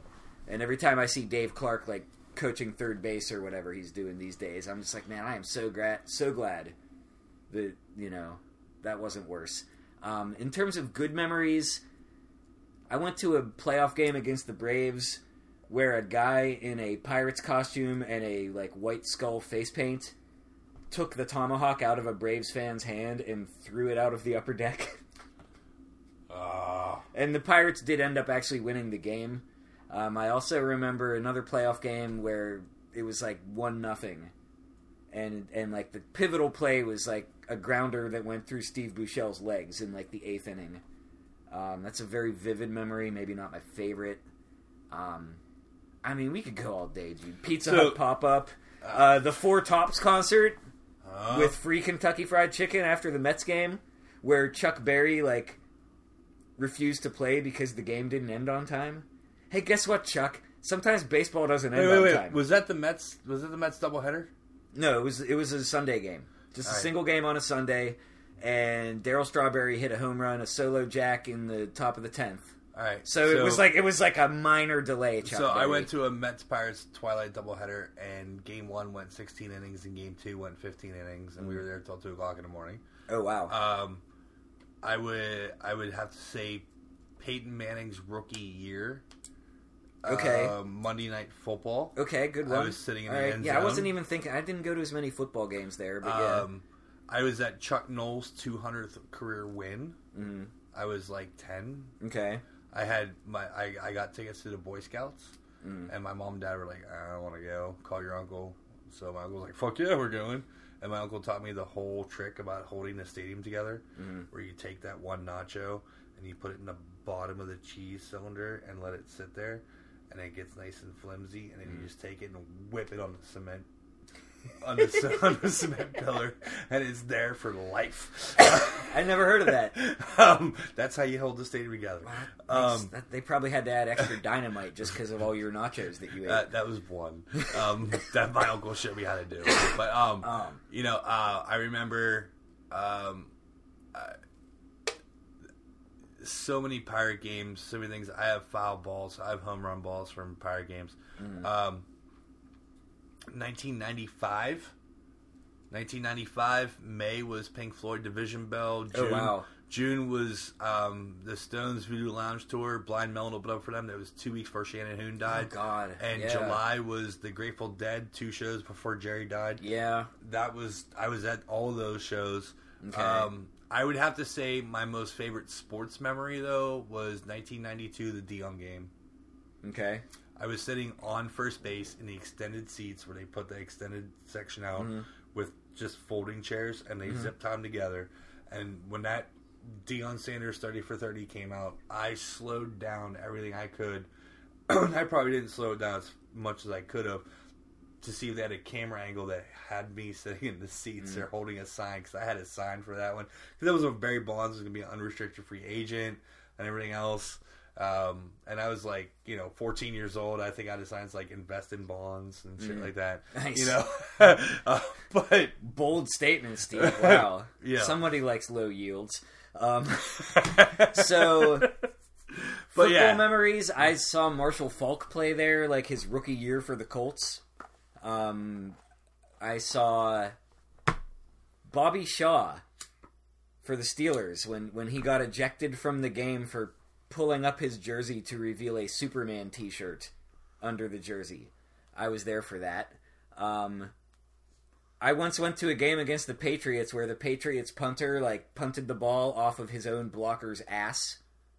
that happens. This was back when the Patriots were bad. Nights like Sunday night would inspire me to just remind myself of those days. I once was physically present for the Patriots being inept at something. Like, not a lot of people, like, in the, like, younger generation can say that. It's true. Oh, they suck. I hate them so much. Well, we digressed, but in a good way again. So, in the NFL news this week, we've had some sad news. Chris Smith, defensive end for the Cleveland Browns, had his tire cut down on his vehicle early this morning, Wednesday morning. Him and his girlfriend both stepped out of vehicle. His girlfriend was struck by an oncoming vehicle, was taken to Cleveland Clinic. She has since passed away. That was on Interstate 90 heading into downtown Cleveland. They did have a daughter together that was born 3 weeks ago, which makes it a little even more sad. That his daughter will never really know her mom. Our hearts and prayers go out to him and his family and his daughter. Also, sad news that hits home as well. Former Steelers player Sam Davis passed away at age 75. He was a 4-time Super Bowl champion in the 70s. Davis suffered from dementia and has since gone blind over the years. Davis stayed in the area since retiring in 1982. He owned and operated several businesses in the area. One of them was a nice construction company as well. He was found in his personal care facility in his stairwell. Died from natural causes. Very sad. Rocky Blyer and sent out their condolences and so forth. Yeah, I saw Rocky Blyer's like Facebook post. I'm sure there will be a 70s Steelers studded funeral. Though unfortunately there's not too many of those guys left. It's sad. And it's sad because, like, you know, like you hate to see it happen to these football players who end up getting dementia. Yeah. But like 75 years old, that's like, I hope I live to be 75. Shit, I mean, you know, my grandpa lived till he was 90. My grandpa was 90. My grandfather was 72. And my uncle, who just passed away recently, was 80. But with Chris, so, like, anywhere in that range, like, I'd be good with that. But with Chris Smith with the Browns, he had a tire blowout. Yeah, that sucks, man. You know, he got out of the vehicle. His girlfriend got out of the vehicle, and she got struck by an oncoming vehicle on Interstate 90. It's terrifying. Like, It's anytime anybody slow down. Away, if you're out there driving and you see somebody like stopped at the side of the road, I mean, first of all, slow down and ask them if they need a hand. Right? You know, don't just assume that everybody has a cell phone that's like fully charged at that moment. But even if you're not going to stop, just freaking change lanes, move over, slow down. You know, it's not worth it wherever you're trying to get, man. Like, just I could not imagine. You know, having that happen to someone that I care about. Exactly. If I'm ever broke down like that, I'm just say like nobody gets out of the car but me. You know, like I'm the captain of this ship. But let me assess the situation, and we'll go from there. I'm not blaming the victim here. I'm you know, but I'm just saying, right. Like, it's not safe out there on the highways. Like, people drive like assholes. I was just riding around this afternoon, and I saw almost not one but two separate people get hit in crosswalks. Dude, because people just don't pay attention. I watched an accident 2 weeks ago in a neighborhood I grew up in that I swear to God, when I grew up, there was a stop sign going down the side street to the main street, which is Lincoln Avenue in Bellevue. I swear there was a stop sign there. Everybody that goes up there. You come to a T intersection, you stop. There's no physical stop sign. This car just drove down and just turned right on and crush. Like, grant there's no stop sign. Yeah. But common sense tells you, T intersection, I should stop. Do you know how many intersections in Mount Lebanon that don't have a stop sign? Yeah. Seriously. Just slow down. Ton. Look. Exactly. Yeah. Well, that's pretty tragic. It's really bad. It is tragic. It is horrible. Condolences go out to their families and so forth, and we wish them all well moving on in the future. Now we get to get fired up a little bit. Don't we? We do. Don't we always? It's like when I text you this afternoon, you still good to record late? You're like, yep, doing this game, doing that game. I'll be good. and you're like, it's not like it's been a slow week in sports. It's not like we have anything to talk about. And I was like, yeah, we got some WPIAL, and you're like, sweet. But in the meantime, there's this guy out there named Antonio Brown, and this motherfucker. All right, seriously. I really hope that not only... I really hope there's an investigation on how the hell you get yourself kicked off the Raiders. Okay? To get picked up by the Patriots, because it comes to find out later in the week that the Patriots were going to give the Steelers a 1 and a 3 in the draft for AB, and the Steelers says, no, we're not going to trade him to you to make you better, and we have to see you at least in the playoffs. And honestly, they already knew they had to see him this year. Because the Patriots are the bullies, man. Right? You know, like if you tell a bully, like I'm going to stand up to you. Well, I'm not going to give you my milk money this week. Rewind a minute. You know, they'll find a way to get it anyway. Yeah, but rewind a minute.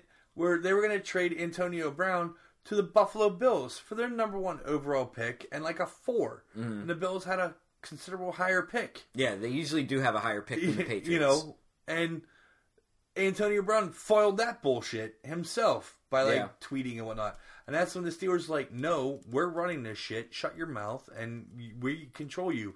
We can still keep you on the team and sit you on the bench. And yeah, we'll suck up and pay you money, but you will never play type shit. They could have done that. And they didn't. Come hindsight, I think they should have, honestly. You know, instead of cutting him, just like not play him. You know. Yeah, but then you've got him around. Yeah, then you got him around, and it's always no. Like, that's when you tell him don't come to the fucking stadium. You know, but people still ask about it. It's still a distraction. Yeah, it's still a distraction. Okay. It is. So they send the fucking Raiders, and they get a 3 and a 5.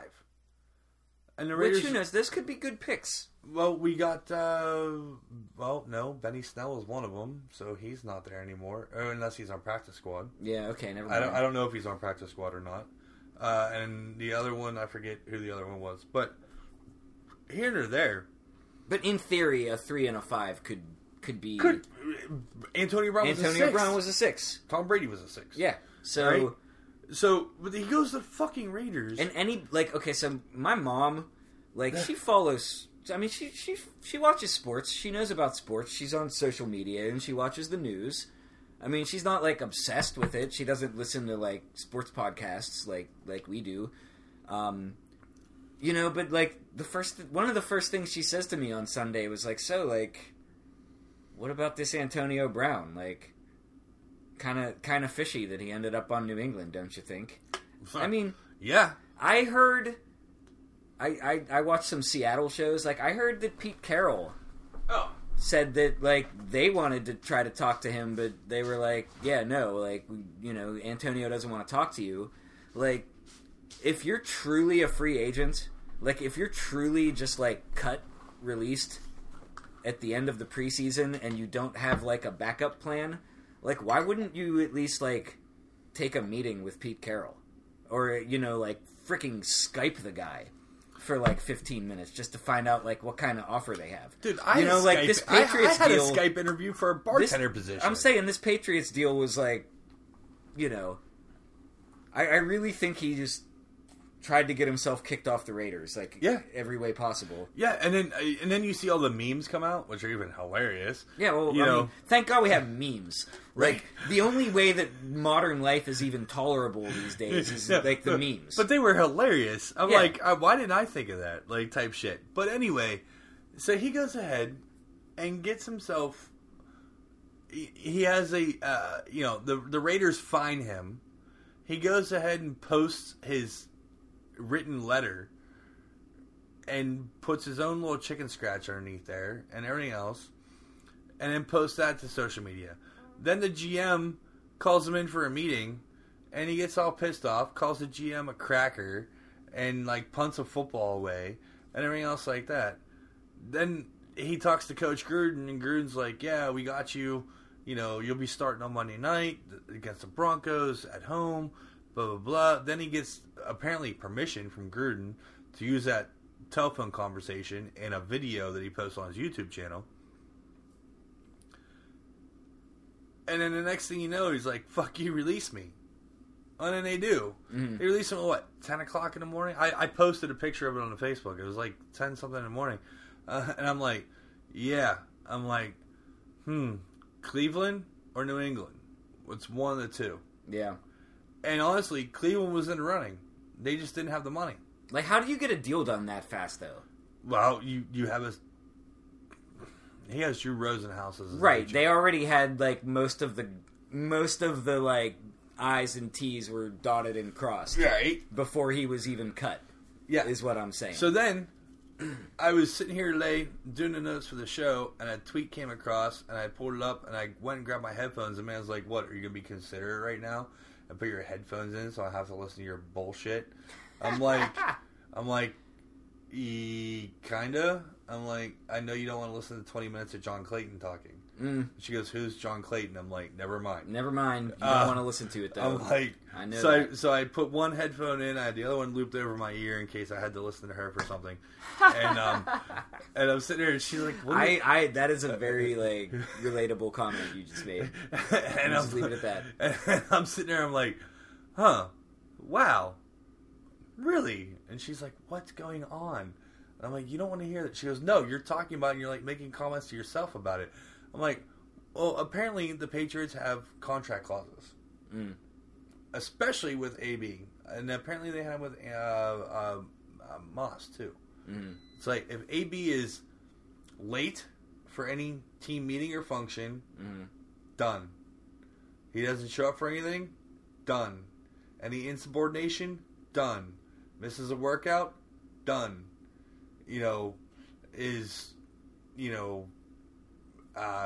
Misrunning routes and stuff like that, done. Doesn't learn the playbook enough time, done. Like, they have this whole like list of like things that like if he does, he's out. Because they can get away with that because they're the Patriots. If he goes ham on social media one night, done. Stuff like that. Okay, so he signs a contract, all well and done. He signs that on Monday because he officially couldn't sign until Monday. That's why he was in Robert Kraft's box. Yeah. On Sunday against the Steelers, which I hardly watched any of that game. And they didn't show him or Robert Kraft. Really? Well, they're two of the biggest assholes in.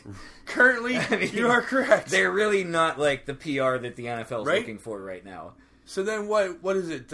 Tuesday afternoon breaks out, or was it?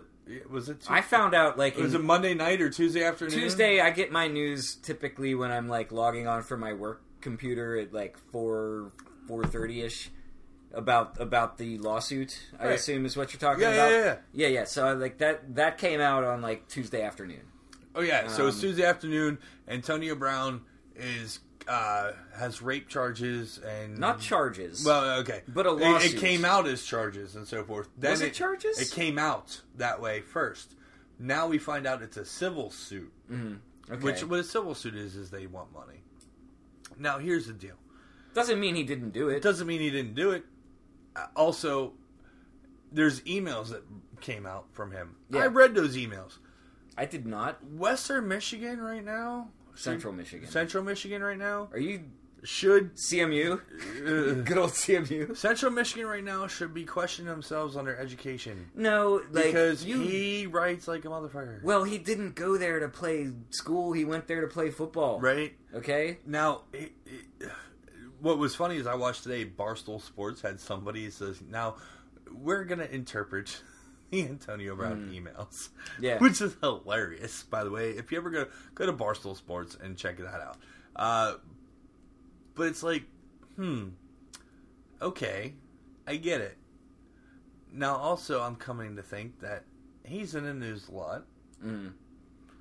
Somebody's coming after him after a civil suit. Okay. He's not going to get suspended. Because now he's on the Patriots. And we know Robert Kraft and Goodell are good boys. And everything else. They could put him on the, what they call it, the commissioner's exempt list. Which means he can't play but still gets paid. Yeah. But at awesome, that's perfect. But at that point, Then he doesn't play, but also the Patriots have to spend money. That's like perfect. Well, the other thing is too, though, is that the Patriots can void his contract. Yeah. For conduct detrimental to the team. Well, I don't know. They would. They can. So I honestly, and this, I've met Antonio Brown, dealt with him over the years. I've talked to him when he was a rookie. I've talked to him when he was, after he got his first big contract. I've watched the downward spiral as a bartender and server in this town. And you know what? I still don't believe that he raped her. Well, or whatever. Why would she put her name out and put all this information out? It's 2.5 years later. She's going on a civil suit. His name's big out there right now. He's got money. He had money back then too. He had money back then too, but he wasn't that big of a name. He was a big name. He's been in the league for 10 years. Yeah. He's been in the league for 10 years. years. So she's going back 2 years, so it's why he was with the Steelers in 17 and 18. Or 16 and 17. Well, so the only reason you could even surmise that she would wait until after he left the Steelers is because she was a Steelers fan. There's something behind it. No, I'm sorry, dude, but it's not easy to get raped and talk about it. So you don't just I'm not come right out and say oh yeah, this happened to me last night and let's make a big deal about it. This has a name to it. We never learned the name of Roethlisberger's accuser in Georgia. No, we never did. We never did. And also, and he got suspended for 4 games for some accusations. A police report. Accusations. This trainer, former employee, and that's another dynamic that is very complicating. Okay, a former employee of Antonio Brown, has an accusation against him. Maybe she doesn't go to the police because she's still working for him. Okay, That situation at some point gets wrapped up. I mean, you still have a credible claim, and it needs to be investigated. I understand the league is going to meet with her. Oh yeah, they're meeting with her in 10 days. So yeah, I mean, we'll see what happens. So he's at least going to get 1 to 2 games in before they decide to put him on the list or not. Is what I'm thinking. Well, until they meet with her. That's what I'm thinking. He'll get 1 to 2 games in. Well, if he doesn't get anything, then the NFL's conduct policy is a bunch of bullshit. It is. And it has been. It is and it has been, but they might as well just get rid of it. True. In the meantime, that's enough of that bullshit situation, and I'm sure it will go on, and I'm sure we'll report on it more. Yeah, we'll have more to say. Other games in the NFL this past week, I did watch the first quarter of the Cleveland game, and that first series that Cleveland had going down the field looked ridiculous. Baker Mayfield was phenomenal in the first series. And apparently that's all that he did. Because we all know that the Titans came back and won that game considerably. The Monday night, the only other game I watched other than the Steelers game was the Monday night game. I watched both Monday night games. I watched both full Monday night games. Was the Saints game and the Texans. That was ridiculous. Drew Brees proving that he's still Drew Brees, can do what he does. Hell of a game. He actually won me my fantasy game. Nice. And also what helped is that Oakland dominated the offensive possessions in their game and kept the offense from Denver off the field. So Lindsey didn't have a good game. Okay. Because I had Drew Brees as my last player to play, and then the guys playing had Lindsey, and he didn't do shit because Denver didn't do shit. But that Saints game, Will Lutz misses a 56-yard field goal right before the halftime and goes ahead and hits a 58-yard career long to win the game. Nice. Now, granted, it's in a dome. Still. But, so, Deshaun Watson comes down, fourth quarter, 2 minutes left, boom, boom, boom. It was 3 plays, scores, but still left Drew Brees 37 seconds. That's too much time. It's actually really not, but No, for Drew Brees. Drew Brees gets the ball to 25. They kick the ball through the end zone, gets the ball to 25. He has a play to Tank Jr. He has a play to Michael Thomas. He has another play to Tank Jr. Stop the clock, timeout, boom, 2 seconds left. Will Lutz hits a 58-yarder to win the game. That game was awesome. So far, the best game of the weekend. Did I hear that there was a game that ended up in a tie? Yeah. Was that the Detroit game or was that the Colts game? I think it was the Detroit game. Okay. I know there was a game that ended up in a tie this week. I don't really know who it was. I apologize. Hey, a tie is like, Yeah, it could screw the Browns tied their first game last year, and they're going to the Super Bowl this year. Yeah, apparently. That screwed the Steelers out of playoffs last year. Steelers screwed themselves. The Steelers screwed themselves, please. Yeah. There were actual losses that were more avoidable than that Browns tie. Although that second half collapse was like, what the F? I'm looking forward to seeing the Steelers collapse in the second half, as opposed to collapsing in the first half, which is what they did against New England. Well, this week the Steelers did play this past Sunday against New England Patriots. Didn't go as planned. I personally did expect a loss, but I didn't expect a no-show. I didn't expect them to win, but I think on the show I said that they could win, and I wanted them to win. Well, we want them to win. I'm sick they could of, win. This magical thinking. They're not How about win. Dante Moncrief? How about a finger injury? Apparently is the issue, and he's like, I'm not 100%, but I'm going to go out there and play anyway. He's got a finger issue. He went 3 for 7 on receptions. Ben went 24 for 47, 276 yards, 0 TDs, 1 interception in the end zone, of course. No one player went over 100 yards. The defense got broken down. The defense couldn't get... They got to Brady 3 times, sacked him once, knocked him down twice. And again... This is New England we're talking about. We know Julian Edelman comes off the corner and cuts across the field and catches the fucking ball for 10 yards. Yeah. For, what, 13 years now? They can't... They just really? Can't, they can't How stop do you it. not comprehend this shit? I mean, bring back Polamalu, maybe. That's a whole other story. Yeah, right. Which, I love that story. Especially about Polamalu and Antonio Brown. But... So you have, the New England Patriots coming across. You had, I put a watch list on the guy in my fantasy league. The hell's his, he has that last name that, like, everyone has. Dorsett? Yeah. Dorsett. Yeah. He had 2 touchdowns, 114 yards. I have him on a watch on my fantasy team.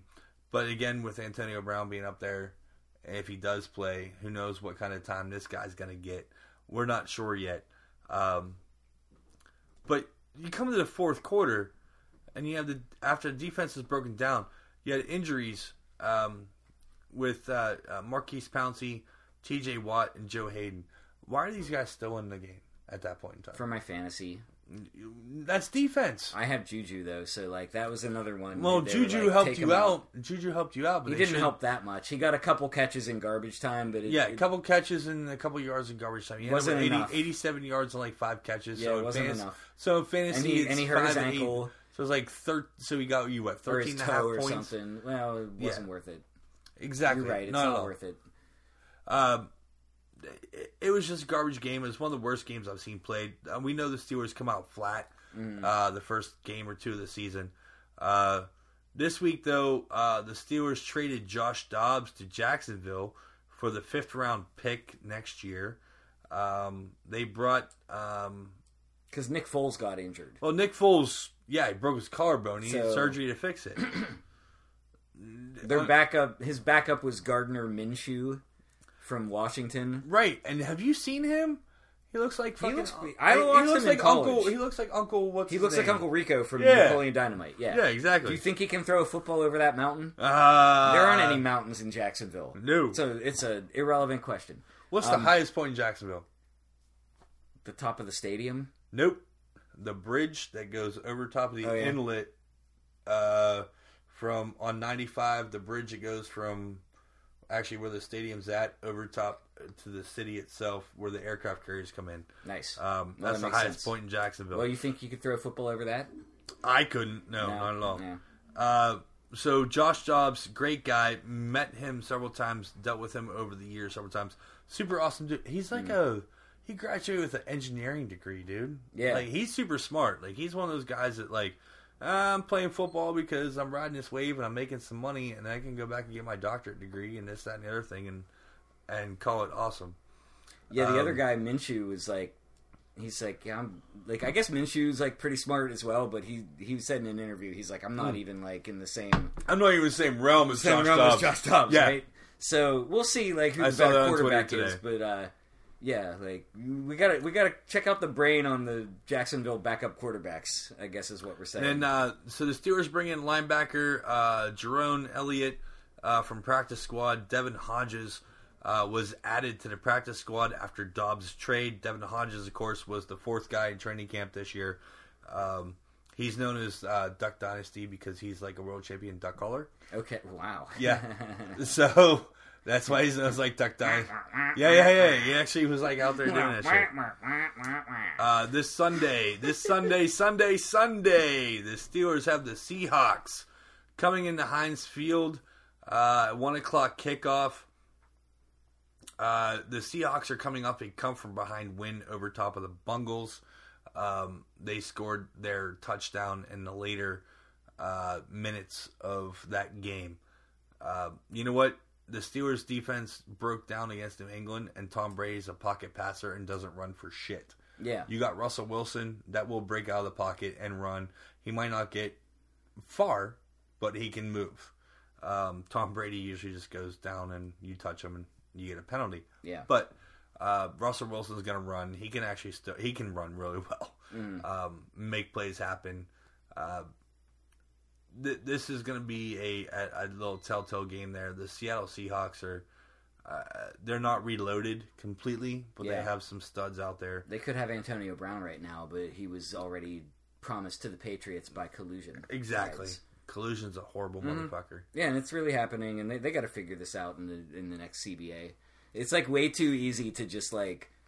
Well, they were talking about like comparing to the NBA.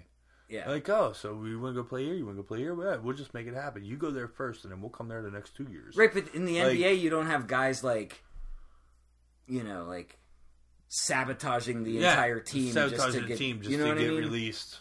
I mean, I guess Anthony Davis was kind of close with his I don't want to be here anymore, and they just sat him. Yeah. He wasn't starting fights in practice. Yeah. I mean, I guess maybe a person with a different temperament, it could happen. But I don't know what the answer is. I think maybe more guaranteed money would have to be part of it because, that's kind of what everybody's going after when they're doing these, performative holdouts and whatnot. It's I need more guaranteed money.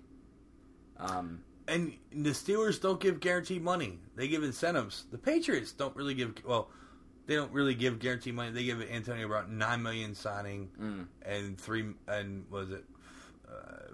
total. Right, and he's taking a cut. And honestly, he would have gotten more he's taking a cut. So he's getting $9 million guaranteed, and then he's getting $6 million after that. But out of that $6 million, most of that's incentive bullshit. I think after that $9 million signing bonus, I think $2 million is guaranteed, and the other $4 million's incentives. And it's going to be hard to hit those incentives with the Patriots because they spread the ball around. Spread the ball around. We saw it this week. I mean, we saw this week that, Sony Michel, I have on my fantasy team. Me too. 1.9 points. Yeah. Rex Burkhead had 13.5, who I sat on the bench this week. Shit, what are you going to do? They spread the ball around. Not everybody, the only one that's consistent is Edelman, and he's guaranteed fantasy points probably 13 a week, unless he ends up getting a couple touchdowns. But I mean, seriously, I don't. We'll see what happens with the Antonio Brown saga. We'll see what happens Sunday with the Steelers at Seattle coming into town. Yeah. I know it'll be a big weekend in the city. There's a lot going on.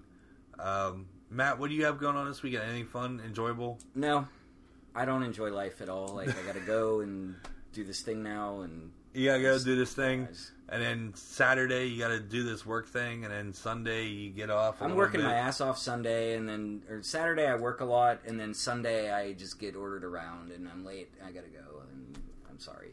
We understand. All right, folks. Have a great week. Have a great sports week. Enjoy it. Next week, I'll be on vacation unless Matt and I do a remote recording. We'll be skipping next week, and or maybe get something in if I get back early. We'll see what's up. In the meantime, have a great sports week. Enjoy it. This was episode 96 from Bold Sports. Hey Yins, thanks for listening to Bold Sports. You can always listen at Sorgatron Media on Stitcher, iTunes, wherever you love to listen to podcasts. Make sure to catch us every Wednesday for your recap and breakdown of your favorite local sports and news of the weekend with the upcoming game expectations.